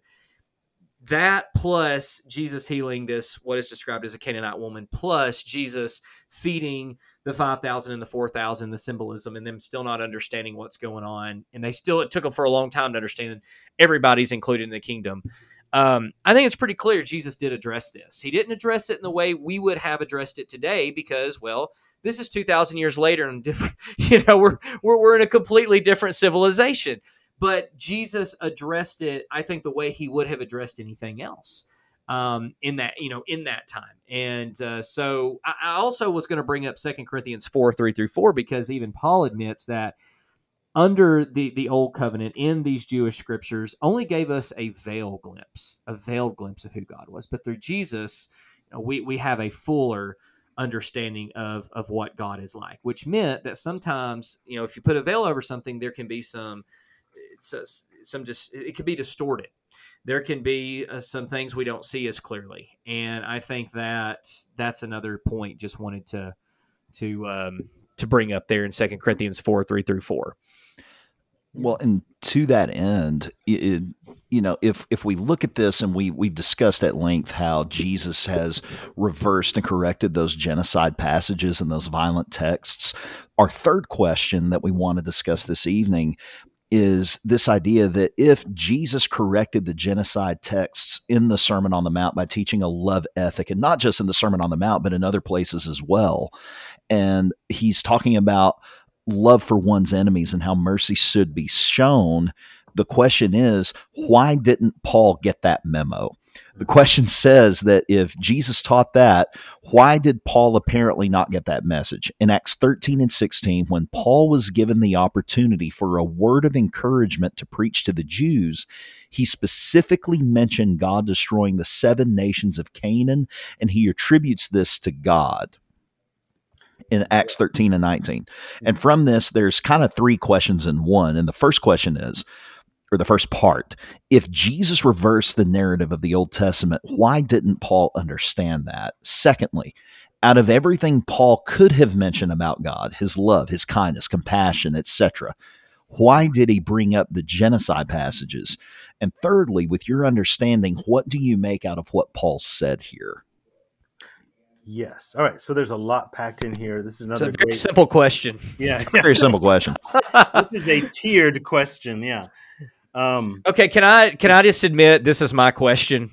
I did write this one and include this in the notes. So, Dude, the fact that it's a compound question, we got like 5 of them in one. I'm like, man, I think that's Kevin written all over it. I didn't tell you that, Grant, but it is. This is my question. So No, you can say whatever you want about it, man. Yeah, well, now that I know it's from you, it's awful. Yeah, it's a horrible question. Yeah, you don't have to be cordial anymore. Such a bad question. No, but this really is good. Now, first, I mean, it gives me an opportunity to address what I think is one of those assumptions we make incorrectly. Oftentimes, I do it myself.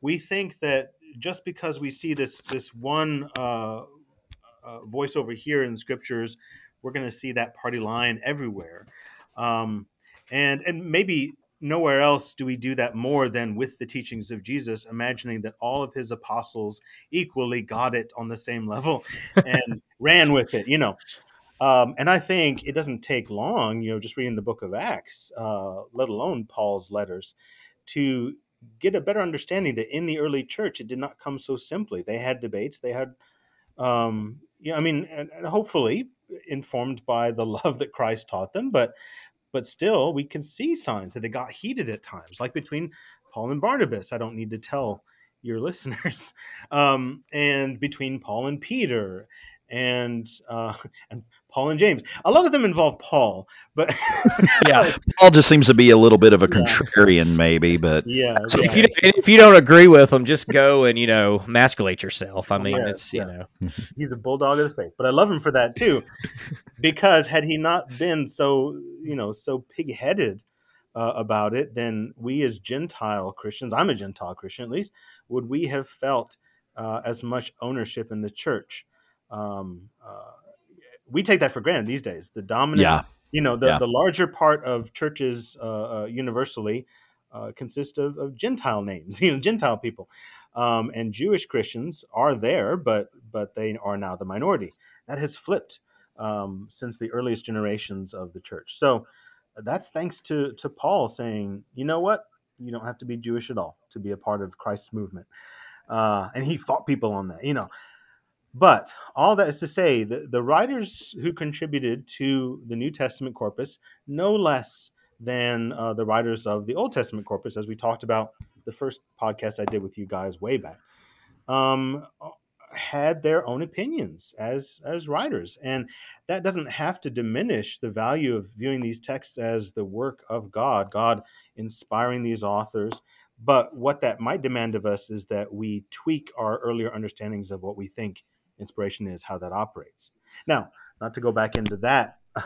There's a whole other podcast right there about inspiration, dude. That's why I love you, Grant. Every time we have you on, we get fodder for future episodes. So just keep going, man. Yeah. Well, that's fodder for a past one too.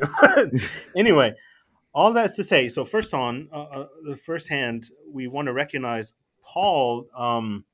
It is at least possible that Paul didn't get all of Jesus's messages. We know Peter didn't. Yeah. You already brought that up, so we know Peter didn't. Or at least when it came, to be shown more plainly is like no. Yeah, he didn't at first anyway. Yeah. So yeah.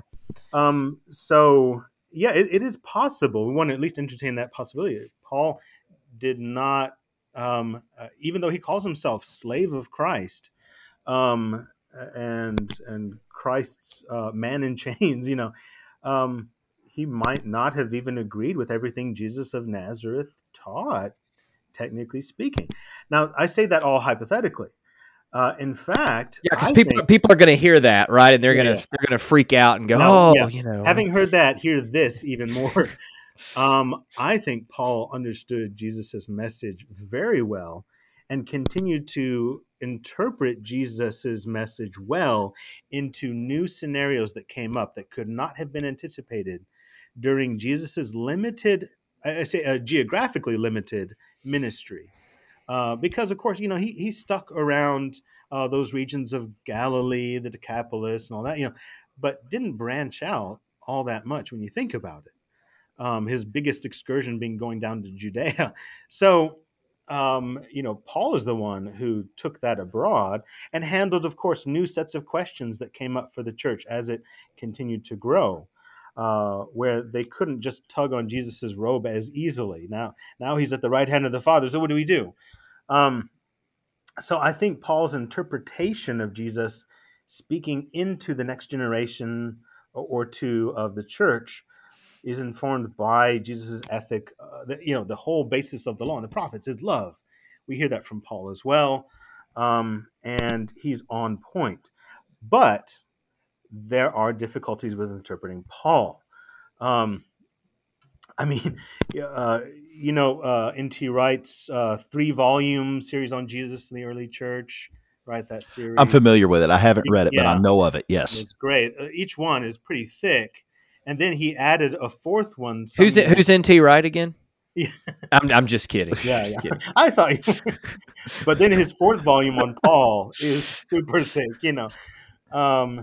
because Paul is complicated. He's a lot more difficult to wrestle with. Yeah, but let's start with, for example, you raised the question of Acts 13:16. This is where Paul is in Pisidian Antioch, if memory serves, right? And going back to that text, what's fascinating is you're right. He mentions God defeating the Kind of seven the history, nations, yeah, as a part of his larger history of God's people, Israel. So we do want to point out, first of all, that it's not his major selling point. It's just it's a feature along the way.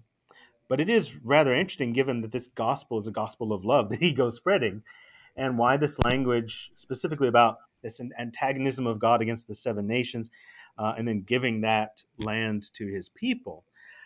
And I think, and we want to remember as well, this is not just Paul speaking here. To be honest about it, we're really reading Luke's or whoever's words of what Paul said. Mm-hmm. Probably not dictation method, but the way that many ancient writers wrote their histories, just trying to capture the general spirit in which he spoke. And given what we know about Paul's letters, it sounds like something Paul would say, right? Yeah.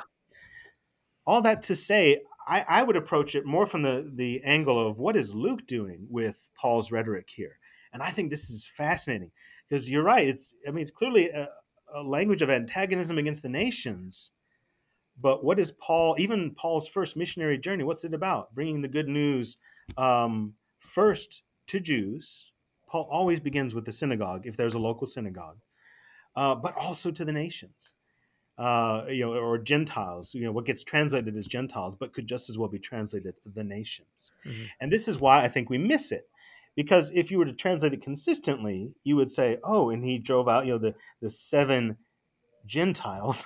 Yeah. But that gets translated to nations. And later on, after he has delivered his message, the gospel of Christ, you find that in this synagogue, there are, of course, Jews, and there are these God-fearing Gentiles, the nations. In other words, the other nations aside from Israel. But these individuals have chosen to put their faith in Israel's God. And they haven't committed to being proselytes yet. They, especially the males, are probably a little skittish about circumcision. As they should be. As they should be. But they hear this message, which culminates with a message of hope for them, and it's exciting.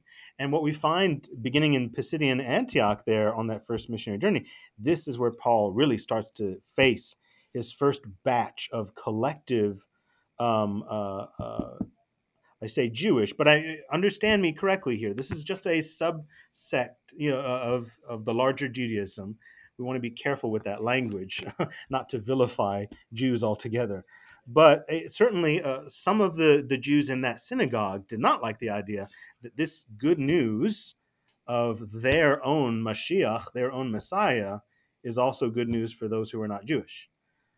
Uh, and so notice if you read through the rest of that, any mention of Gentiles, depending on your translation, or the nations, after the content of his sermon, says that they rejoiced and they were happy, and many of them were, counted themselves worthy of eternal life.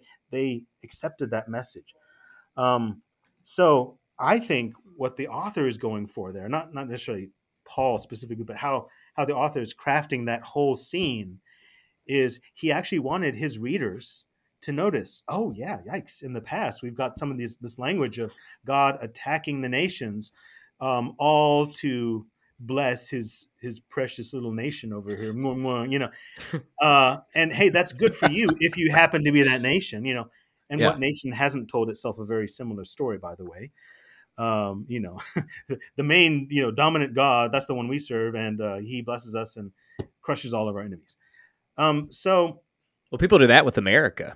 yeah, exactly. I mean, Yeah, yeah, we're not the only ones to have that Yeah. sense of religious nationalism, and Anyway, all this to say, I think the author was intentionally planting that kind of language there to say, yeah, think about the history of Israel in the past, and how, the story that Israel has told itself, God's people, is, God crushed the nations to make room for us and give us an inheritance.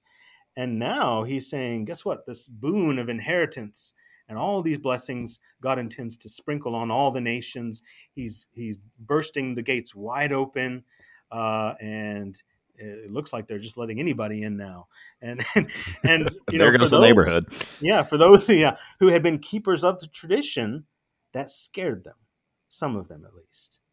But that's the point. It is that game changer. Again, we see it beginning in Jesus, of course. And here I think you see Paul rightly interpreting that. It's just that it doesn't end on the note of he killed all those nations, drove them out, what have you. But no, God intends the good news to go out for the nations. And what do you know? What happens in Pisidian Antioch? You get a great many of these nations who actually believe faster than some of God's own people, meaning Israel in that sense. So we see in this a narrative device by the author of Acts intended to communicate. We see Paul intending to communicate this idea of a greater sense of grace and a greater sense of mercy being extended out. Yeah, you know what? God blessed Israel and he took care of you guys. He took care of y'all, our ancestors. He took care of us by driving out those nations and by crushing them. What a blessing that was to us, but what a greater blessing of God's mercy going out. Would that be a fair way to restate that? Yeah. So this would be more of like a literary device then, and to make that point, because as you pointed out, and I'll go ahead and read this, Verse 44 says, on the next Sabbath, almost the whole city gathered to hear the word of God. When the Jews saw the crowds, they were filled with jealousy, which is ironic because, as you point out, whoever's writing this, we'll just assume it's Luke, he's basically showing the Jews were the ones who were filled with jealousy, and they begin to contradict what Paul was saying and heaped abuse upon him. Then Paul and Barnabas answered them boldly, we had to speak the word of God to you first, since you reject it, do not consider yourselves worthy of eternal life. This gets back to what you're talking about. We now turn to the Gentiles, for this is what the Lord has commanded us. I have made you a light for the Gentiles, that you may bring salvation to the ends of the earth. When the Gentiles heard this, they were glad and honored the word of the Lord, and all who were appointed for eternal life. And then it says the word of the Lord spread through the whole region, and so on and so forth. And so it is interesting because this is a question, I was the one who put these in here, but these are questions that I've had good conversations with other people. And this is why I wanted to throw those in there, because we did have some people ask, not directly to be answered, but just kind of how do you address this? What do you do with this when Paul talks about it? And one of the points I make as well, I'm curious to hear your thoughts on, is kind of the same point I made earlier about a lot of the text in the Old Testament that most Christians today would say, yeah, that's not right, even though, it's just normative behavior and it's regulated, and yet Jesus never directly addresses it, and neither does Paul, and yet we're still willing to say it's not right. Even when he addressed some of those texts and stories, he never gave a negative commentary on what today we would think should have been given a negative commentary. And I believe the same is true in how this story was written, even with David, because you'll notice what all is said about David here is, God testified concerning him, I have found David, son of Jesse, a man after my own heart. He will do everything I want him to do, period. The end. No more commentary. Yeah, right. He quoted to make his point, just to note, okay, this is David. Everyone loves David. Everyone thinks David's this great guy. So I'm just going to play into that. But everyone, we can know who David really was, right? I mean, we there's, I think, more sin recorded in the life of David perhaps than any other person. I think that is the case as far as specifics are listed out, if you will. Paul was kind of arrogant and wanted to be the chief of all sinners. I'm like, no, I think David kicked your butt on that one, Paul. But it's one of those things where even though these things are listed, they're listed for a literary reason. And it's to prove the point. And the ultimate point in this text, as you pointed out, paradoxically and ironically, is that the gospel's for the Gentiles. So this really isn't so much in some of the more conservative scholars point this out and say, oh, well, clearly Paul didn't think they had a problem with it. Well, whether he did or didn't, his ultimate point is that the Gentiles are part of God's kingdom. And it's, to me, correct me if I'm wrong, this parallels Romans chapters 1 and through 3, where Paul's kind of talking to the Jews, starting with the Gentiles, they're sinners, we all know that. And then he's like, but guess what? You've sinned too, and then we've all sinned. It's kind of the reverse of that, but he's covering, to me, it's kind of that same idea of bringing in this narrative of, hey, we all know, yay, God was on our side, right? But now the word's spreading to the Gentiles. Well, we all know that the Gentiles were sinners, right? But hey, you were sinners too, and we're all sinners, and kind of leveling that playing field. Would that be correct to say? Yeah, I mean, and especially, this is another reason why it's so difficult to read Paul, even when what you're talking about is a Luke's representation of Paul, but it's spot on with his kind of language, his spirit. I mean, this guy spoke in ancient Greek forms of logic, rhetoric. He was well practiced in good oratory, and you have to really slow down, not be looking for your own pet theories and justification for what you're expecting him to say, but you want to follow the details of his pattern that he's going through. What's his argumentation really? Because it's not always self-evident. Like you're saying, if you begin Romans chapter 1, and if you stop early enough, you might think, oh yeah, Paul's message is all those nations out there are sinners. They're terrible. But you need to read further, of course, because his whole point is gotcha, to his own people. He's making that point. That seems to be the point here in Acts. Is that here's the recorded history, and that can be another, or historiography, should we say, and that could be a different topic for another time. But here you have that in Acts 13.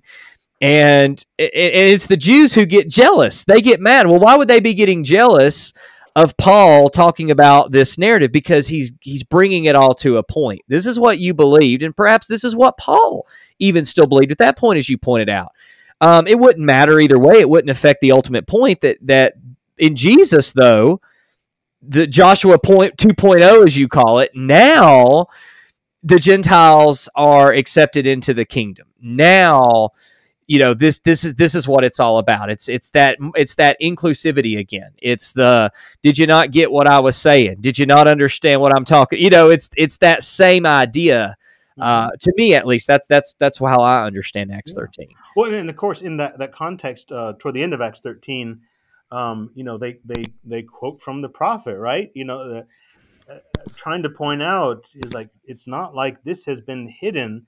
Yeah. But in the scriptures as well, God's bigger agenda, I have made you a light to the nations, in order for you to become salvation to the ends of the earth. Well, and the Jewish leaders were upset. Yeah. Right? Because this isn't what it's supposed to be like. Why are you doing the same reason they were upset at Jesus? Quit including people who's supposed to be excluded. Don't you know better? He's almost using their own logic and argument against them to say, okay, Paul likes to become all things to all people. And so, yeah, remember this, boom. Well, and this brings us, perfectly back around to the holiness of God. How do we know if we're staying open to the holiness of God, except to say you've got to take it when it's comfortable and uncomfortable. Yeah.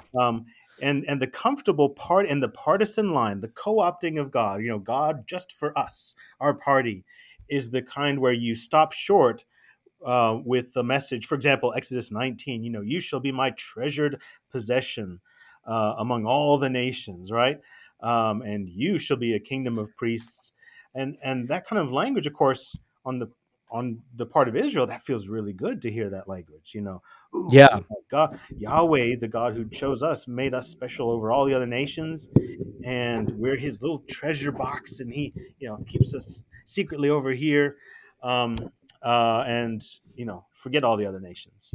In fact, that's the sense of goyim, and Gentiles, just as a lump, like the nations, as if Israel itself is not a nation.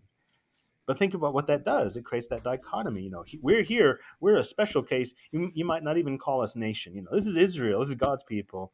And then, the clump of nations. But like I said, everybody does this in our own ways. But I love the example. And oddly enough, this comes from the book of Joshua. But a holy God is the kind that, in that famous scene where he meets the commander of Yahweh's armies at the end of chapter 5, right? And the famous line, and the Hebrew text admittedly is a little strange here, and some of us do wonder if there've been some scribal errors in transmission. But it's still, I like the idea of the mystery that seems to be present, perhaps intentionally, when Joshua's line to the man when he sees him with his sword drawn. Right, the natural question is, are you for us or for our enemies?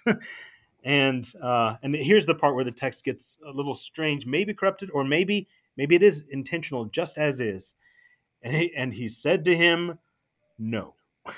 you know, that's basically how the Hebrew text reads, "Lo," which is the Hebrew for no. And I love at least the potentiality that is meant to be exactly as received. It's too easy to think, all right, God's on our side. He's going to fight, with our troops over here, and of course, fight against those guys. But what if the divine answer comes back? Neither. It's not that simple. I'm reminded of, using somebody else's tradition because we ought to do this. It fits the spirit. But in the Bhagavad Gita, which is a part of the larger, much larger Indian epic, the Mahabharata, you have the hero of the piece, Arjun, who is, he's this archetypal king-like figure. He's going to inherit sovereignty, but in this convoluted epic of fighting, family against family. It's a civil war, that takes place in that. And in the Bhagavad Gita itself, a long text, which makes up a part of this much larger one, he has this private conversation with Krishna, who is understood as being the avatar, the incarnation of the god Vishnu, who is a savior kind of deity and a sustainer, a friend to humanity, in other words. But in the person of Krishna, he looks human enough, and so Arjun has gotten accustomed to this one who is really divine, but in a relatable human sort of face. And partway through this dialogue between the two, where Arjun is just spilling his guts to this friend of his about how worried he is to step into battle, not wanting to shed so much blood, especially knowing that he's fighting family. And he doesn't want that heavy burden upon him of being not only a soldier, but a commander of many who will die under his leadership. And in the extended talk, Krishna ends up telling him, we all have our duties to fulfill. We all go to death eventually anyway. It's part of the cycles. But the point I want to land on here is at a certain moment, to give Arjun an additional shot in the arm, Krishna reveals his nature as Vishnu, as this, much bigger divine holy being. And as such, I mean, the text is so descriptive, and it is both horrifying and beautiful at the same time. There's that idea of the holy, right? Yeah. And I don't know if you guys have read portions of this, if this sounds familiar, but I have not, but you're making me really interested in it. yeah, So go out and read, it's or at least read a summary. But in this more fully revealed form, Arjun all of a sudden sees all these gods in this one entity, just folding in on each other. I mean, it almost gets like something that should be done in CGI or whatever, but and yet that can't even capture it. And he opens his many divine mouths, and Arjun sees in this vision sort of state, he sees both armies just being sucked into the maw of this god, to their doom. And he just falls on his knees and says, "This is too much for me to handle." And then before long, Vishnu is back to being Krishna, in a more relatable guise. But the point in that scene, in part, is, you're right. It's a burden to bear to have to go forth and fight like this, but it's also the reminder, this same deity who might be charging you to go and fight these other people, he swallows both armies alike. He is the abyss, and so it's a fearsome scene, but it's a reminder of how small we and our party politics are in the larger scope of things. And so it comes back around to that. This is what Paul recognized, which is why I say he really did get Jesus's message and change of ethic. Otherwise, you'd imagine Paul would be out there, slashing Gentile throats and going out there and attacking. But no, he goes forth to love them, and to treat them as brothers and sisters, which was inconceivable for many of his fellow kinsmen, people of his nation. But he was very intent on being open-armed and recognizing that things had changed. And yet all along that God had intended for this light to go forth to all the nations so that all of them could benefit. Well, and to me, Paul's actions in doing so, in carrying the gospel to the Gentile nations, because he is the apostle that is called to the Gentiles, that demonstrates, just like you said and put it so wonderfully, that he did understand that love ethic that Jesus espoused. And with that in mind, under really no circumstances can we really consider Acts 13 and Paul's discourse there in Pisidia, Antioch, to be a recantation of, he's not recanting what Jesus said. He's not undoing or demonstrating a lack of understanding. He's using that as part of the story to tell the story of God and how God relates to people. That at that point, from the Israelite perspective, that would be how God related to them and how they would relate to God. But God's net is cast far wider than it ever had been before. But even with that, Kevin, do you have anything you want to add to that? Well, I was going to say this. I think Acts 13 could almost serve as a polemic of sorts of the story of these war stories versus the acceptance. I mean, in what would seem like this is an argument that's really going to show Dr. Testu he's wrong. In my opinion, this is actually evidence that Paul is addressing this, and while perhaps not reversing it to the same extent Jesus did, he's using it to say this is the way it was, but through Jesus, now the Gentiles are part of the kingdom. Now, I think if Paul wouldn't have not talked about the Gentiles, if Luke would have not recorded that, about how, the Jews rejected, but yet the Gentiles accepted. I actually think this is like a polemic, like just as you, were going out and you thought that you were God's chosen people. And even if Paul did believe that this is the case, I mean, I don't think it matters. I don't think it matters what Paul thought happened at that time. His point is that the Gentiles are part of God's kingdom, and that this is revealed through Jesus. This is the message that I'm teaching. And it was the Jews that were upset. I mean, if Paul was going back and going, "Hey, remember when we got them?" They wouldn't have been upset. They were upset because Paul was alluding to their history. And then in essence, I mean, it's, to me, once again, I always say, correct me if I'm wrong when I've got somebody of your caliber on our program. I don't say this to everybody because, I don't want to. I only want to be corrected by people like yourself. I don't want to be embarrassed, and I'm not embarrassed if somebody like you corrects me. No, I'm just messing with you. But the point that I think Paul is making here is he is showing that this is what you thought you were supposed to do, or this is what you did, and yet now we are to accept them into the kingdom.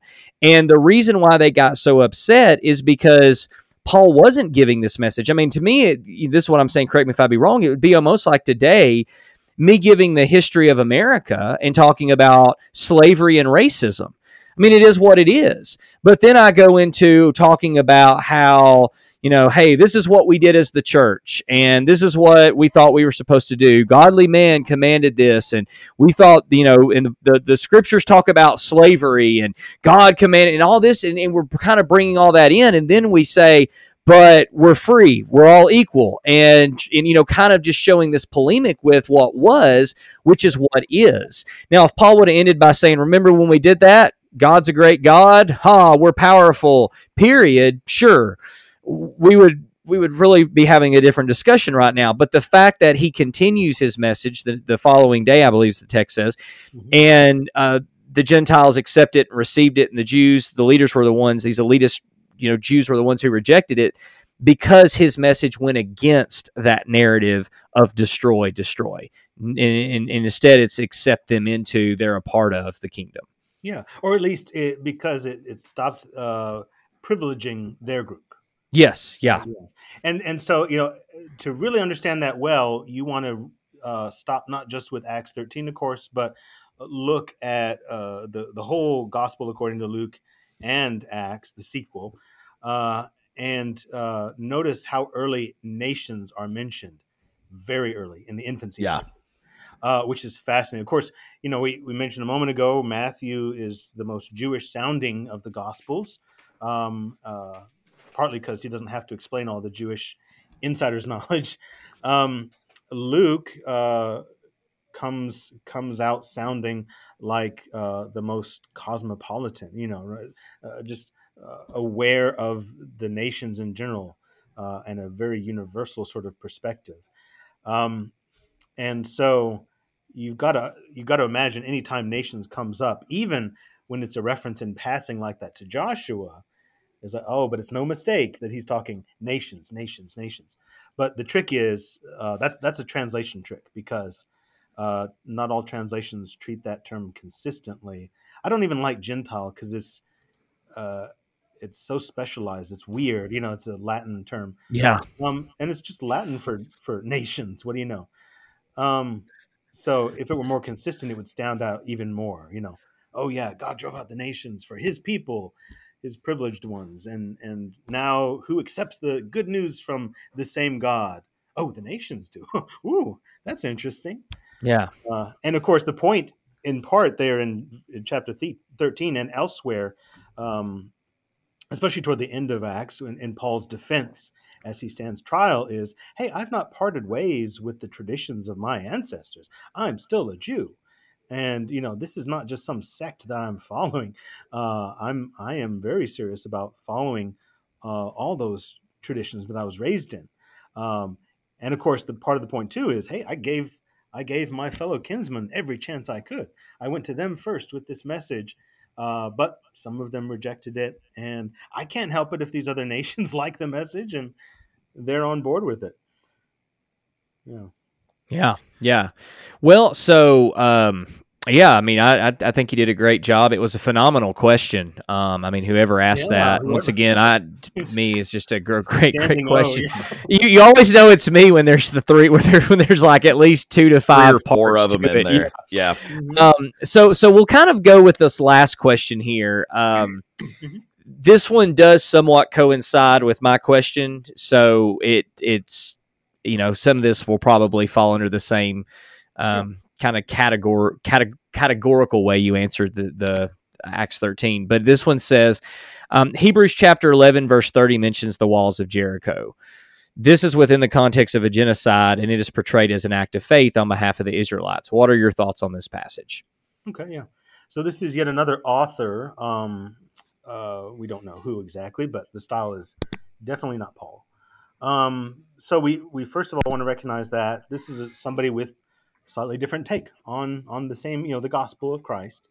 So all that is to say, we don't necessarily have to reconcile it with what we've talked about elsewhere in the Gospels and in Paul's writings.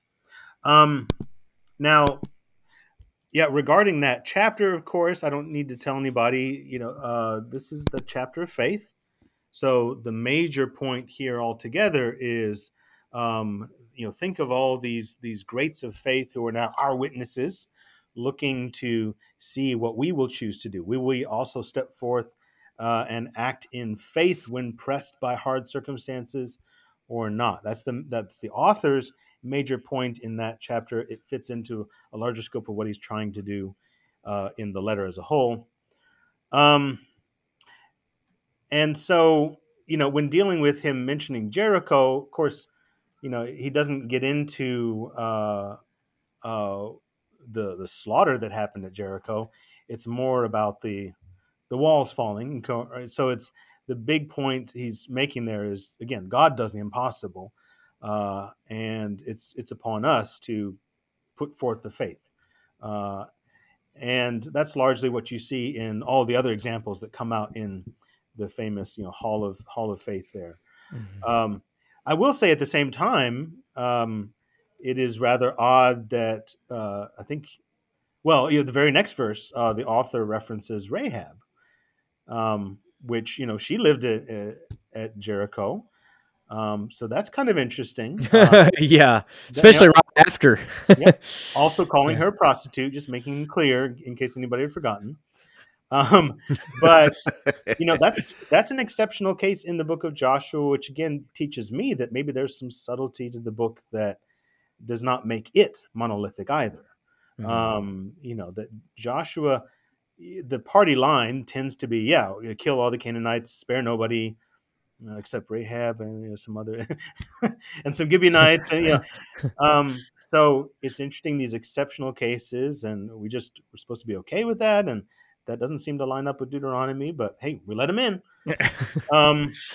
And so Rahab is lauded for her faith in the same chapter in the very next verse, which is kind of an interesting statement to make. By faith, Jericho's walls fell, and by faith Rahab was spared. She and her family survived.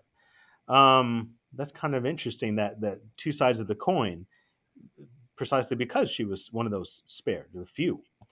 But then at the same time, the author's motives are not always clear, because by the end of it all, he says, I don't even have enough time to get into, and he mentions Jephthah, Samson gets in there, Barak is about one of the better ones, but Jephthah and Samson are not great exemplars of conduct, at least.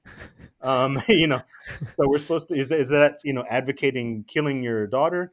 What does that mean? But because he doesn't get into his meaning, we're left to wonder, why choose those as examples of faith? And so we just fall back on, I guess Jephthah did have great faith that Yahweh would help him defeat the Ammonites. And I guess Samson had faith that Yahweh would make the temple of Dagon fall down on all the Philistines. But no mention of Deborah, no mention of her as a judge. Yeah. That's reflective of the society, I'm sure. Could be, yeah. So we're left to wonder about some of those, but that one doesn't stand out as much. There's a lot of others, that could have been chosen. So many more, that you're right. I've never thought of it that way. There's just so many. The ones that were chosen, you're like, really? I mean, out of everybody we read about? Like, Those are the ones we're going to go with. Yeah, Samson, you couldn't, no better candidates. I mean, in the whole Hebrew Bible. Surely there's someone else. Oh well. No, I think that gets to it, though. I mean, this is a matter of faith and staying the course in the midst of extreme adversity, and that's the central message there. It's not a matter of justifying this or that or whatever else. Well, in much the same way that we use Joshua still to this day in our young children's Sunday school classes sometimes, but we stop, of course, with the walls falling down. And I mean, I hope we do. If you tell the story at all to children, please don't tell them about the bloody slaughter of all of these. They run screaming and crying out of the classroom. I killed everybody. Oh my goodness. Why are you so upset? Because of the story of Joshua. He's not going to kill me. Yeah. Ever since we had that story of Joshua in Sunday school, we have to leave the hall light on for whatever reason. Just terrifies the kids. Yeah. It's like, I don't know what's happening. They're like running around with spears and stuff now. And well, and I think that it's important to go back to the first episode if you're listening to this again, because we discussed different views of how to take those texts. And one of those views is that these events never actually happened and they were just part of the story that was told. And so, this may have not even occurred. And if it did, it probably did not occur the way it was written, but maybe more of like an enmeshment of fact and fiction, which is how they told their stories. A lot of times it's not like today when we talk about history or when we talk about what happened in the past. And so if that's the case, these could have just been those stories. And I'm oversimplifying it by saying, our God is more powerful than your God. My dad is more powerful than your dad, or my dad's more powerful than your dad because, my dad can bench 100 million pounds or something like that, and we kind of get into these stories to show how powerful our God is and the people who are with us, our people are. And if that's the case, if these were written, years and years later just to establish God is with us, then in that case, these stories would have not been taken to mean that these things even literally happened, but that these are just stories that everyone knows to show God was, quote unquote, with us. And this is the powerful God that we serve. And there's other understandings. I'm just throwing out one explanation. I know Pete Enns tends to lead toward that view. And there's scholars who look at that differently. But the point being is that, whether it's Acts 13 or whether it's Hebrews, none of them are actually advocating violence because of those texts.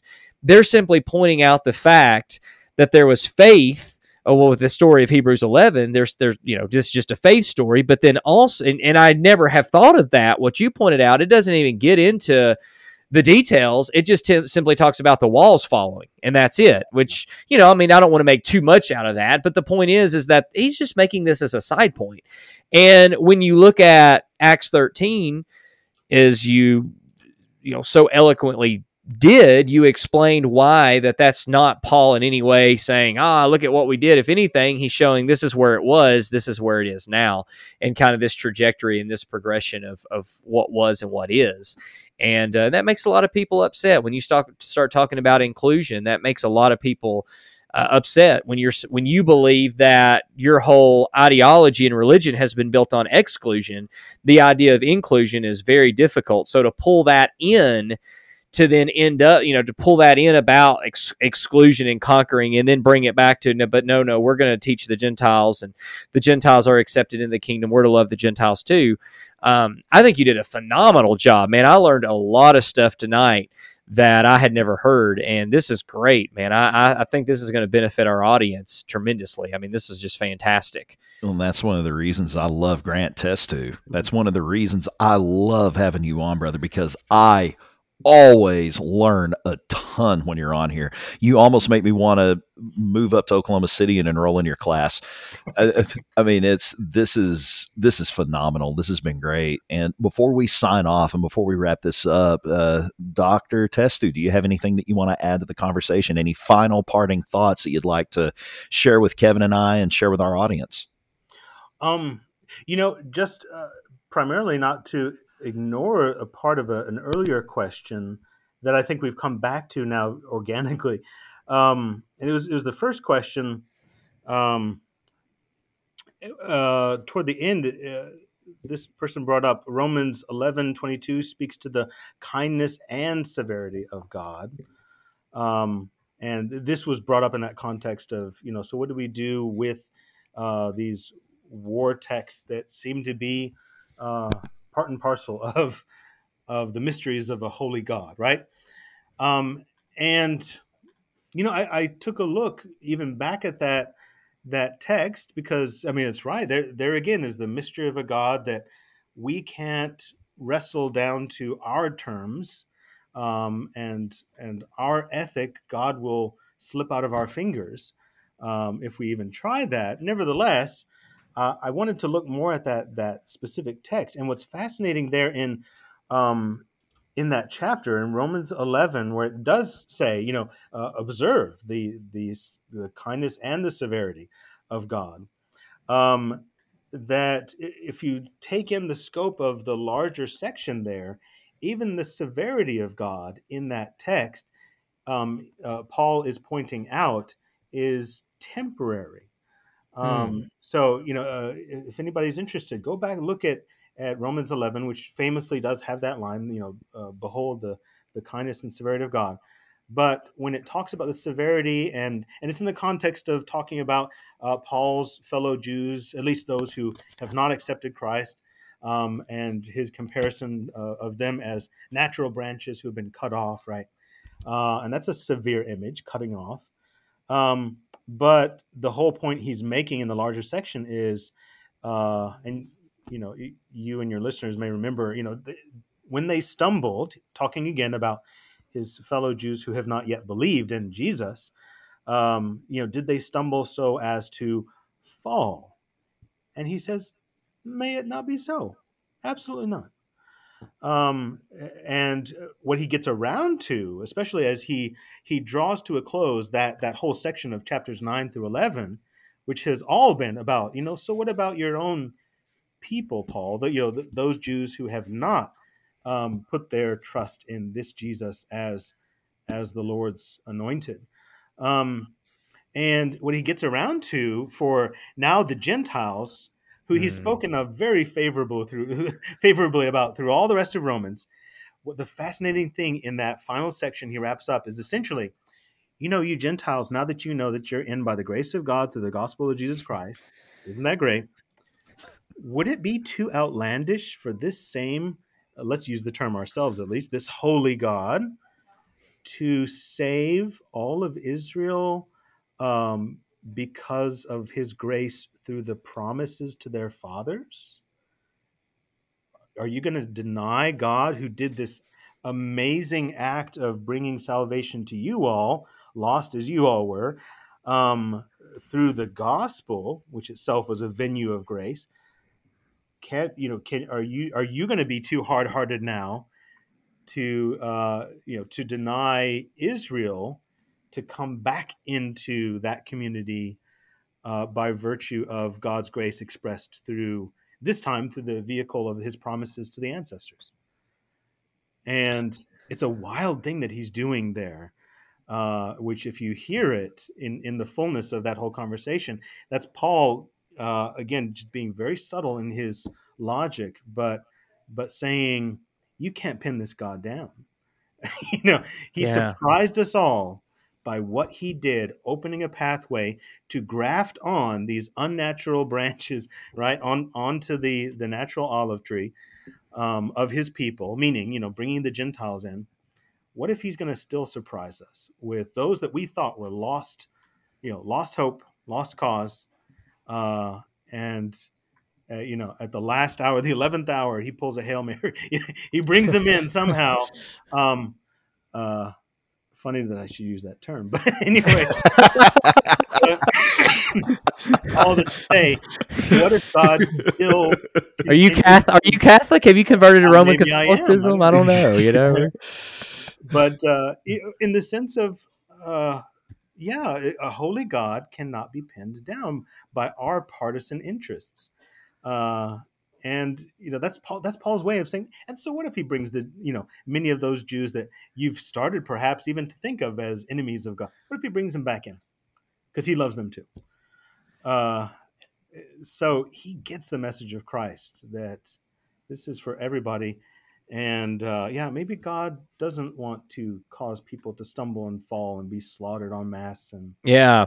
Well, Romans 11, really the whole book of Romans, but starting with Romans 5, particularly for me anyway, in my studies.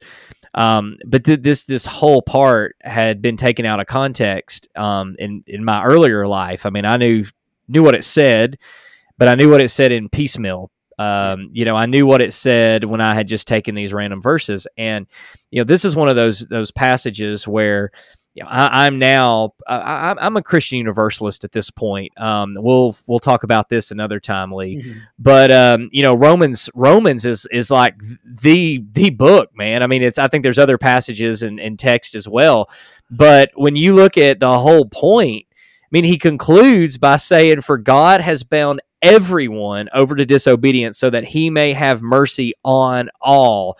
And earlier he made the point that just through Adam, is all have sinned, so all will be saved through Jesus Christ. I mean, and then what's interesting in Romans 11 is he goes on to talk about the riches of God and how they're unknown, and it's like, Yeah. well, what's going on? Right after God said He's going to have mercy on everybody, and so that's such a powerful point, because even though that passage is there in Romans 11, that's not where it ends.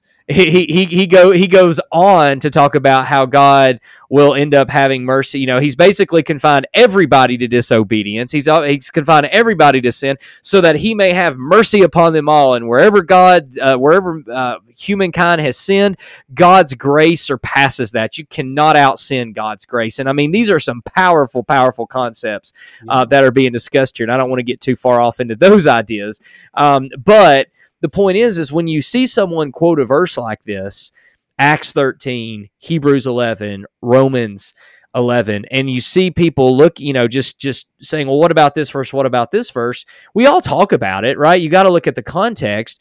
But we fail to do so in so many ways. We fail to really know the greater context because we already think we know what the context is. That was my problem. A lot of times I would quote these passages, and I was the one who always, would say things like, a text without context is a proof text and all this kind of stuff. And, it's our pretext. And, I would say all these things, but I really wouldn't truly have understood or didn't understand the context at that time. Because I thought I already knew what it said, and then I get a little bit deeper and realize, wow, I didn't know what was going on here. And so you pointed out another important factor when studying, that is keep reading. Keep reading. You've said that a lot of times. When you see a verse, what's going on here? Well, keep reading. When Paul talks about the genocides, well, what's he talking about? And he's contrasting with the way now that the Gentiles are part of the kingdom. Keep reading. Keep reading. Yeah. And it's important, in our relationships with each other, face to face or face to text, which is also a relationship, right? You're entering a relationship with the author, even if distantly. But on all sorts of circumstances, just to be open and stop with our labels. Stop. And it's hard to break ourselves of that habit, which is why that's a lifelong process. I'm still trying to learn. But slowing down in the moment, throwing the labels away, because the labels mean I'm not looking you in the eyes. It means I owe Chris Rosser. I think he's been on your podcast, hasn't he? Yeah. Yes. But I owe him for this great illustration he brought up one time of, if you label somebody like liberal or conservative or what have you, in your mind, then it's like you have slapped a Post-it note on their face, covering their eyes, and that's what you're looking at. Mm. That's powerful. What it means, isn't that powerful? I love that illustration, because what it means is I've decided no longer to really hear you, but to filter any sounds that might come from you into my image of what I know you already are, and of course I will always confirm what that. Yeah. I'll always confirm my expectations of you. That's right. Yeah. But if we are open to each other, we will continually be learning. That you can do that with your enemies, even, and come out with a great reward for that, a human moment. And we need so much of that. Yeah. Absolutely. We need more of that. We need more humanity. We need more human interaction. And we need to see not just the humanity in each other, but we need to see the divinity in each other. We need to see the image of God present within one another. And whenever we see that, we're going to be much less likely to try to either literally or metaphorically rip each other's throats out whenever we disagree. Mm-hmm. And I think that conversations like this can go a long way towards that. I mean, hopefully this is going to be something that, and I really think it will benefit our audience. I mean, the fact that, our genocide episode that we did before this one is one of, like Kevin said, it's one of our most popular episodes. We've had more listens on that. It's in our top 5. And it was very, very popular. And I think this one will largely, hopefully, serve the same function, that it can give people a way that they can, I guess, make sense of these passages that can be problematic for so many people. And it can help people make better sense of the scriptures and lead to better, deeper conversations with their brothers and sisters in Christ, to have better conversations with one another and with the text itself. So, Grant, once again, I just want to say thank you so much, man. We appreciate you so much. I appreciate you so much. Your willingness to come on our little program and spend hours discussing these ideas. I'm a nerd for it. I know Kevin's a nerd for it. We love this stuff. This is your career, and you have said that you enjoy having these conversations. And brother, I'm glad you do, because I always get a lot out of having you on, and I appreciate it so much. So yeah, this was thank great. You. This was great, man. You every time you open your mouth, I learn something, and so we're gonna have to. I do want to have you come back on to talk about holiness and do more of a deep dive on that, because you've piqued my curiosity, and now I've got another book to read, and hey, I've got the time for it, so I'm It's a short one. It's a short one. It's good. Well, I already ordered that book that you were discussing, and now I've gone completely blank on who it was. Otto, I think it was. Yeah, Rudolf Otto. Yeah, Rudolf Otto. I've ordered that book. It's on the way. It'll be here Wednesday. So another one for me to dig into once I finish reading through Kevin's book again in paperback form. Yeah. All right. So thank you once again, brother. We appreciate you. And to our audience, we appreciate you guys as well. If you want to pick up a copy of Kevin's book, it's available now on Amazon. You can pick it up on Kindle Unlimited, or paperback. That is the preferred way to read it. It's formatted the best way in paperback. Kevin, go ahead. Well, I was going to say, and Dr. Test too is quoted a couple times in there. So, where I'm addressing inspiration and how we understand Scripture, and I don't really, I do get into the, just the way in which many of the elitist Jews, at least, understood their enemies, and how I believe Jesus reverses that. So I get into some of that as well. But I appreciate you for pointing me into to really good resources while I was studying that a while back too. Yeah, well, I love you guys, and I love what you do. Well, thank you very much, man. Yeah. Well, we love you too. And without you and without guests like you, this wouldn't be what it is. So thank you for your contributions to our podcast. And brother, we look forward to having you back on. To our audience, if you have any other questions about what we talked about here, I can't promise we'll do another episode on genocides, but if you have any other questions about... Yeah. I feel like we've covered it, and then just go ahead and contact Dr. Testu. He'll talk to you some more. Contact him directly. But in any case, if you have any questions about anything else that we touched on, feel free to email us. If you have any other questions in general, comments for Kevin and I, we love hearing from you guys. There are times where Kevin and I get busy, and I know there have been times where I have become, I guess, somewhat discouraged in this podcast and in doing it. And I've wondered, man, why do I take so much time out of my week to do this? And then we hear from you guys, and we see the difference that this work is making in people's lives in a very real way. And that's hugely encouraging to Kevin. It's hugely encouraging to me. And we want to keep hearing from you guys about that. So please drop us a line. Give us that 5-star review on iTunes. That helps us a ton. That helps us get in front of more people. Give Kevin that 5-star review on his book. It's wonderful, and you need to get a copy and read it. So order it, read it, enjoy it, and we pray that you keep enjoying our podcast. So thank you all very much, and we bid you all a good night.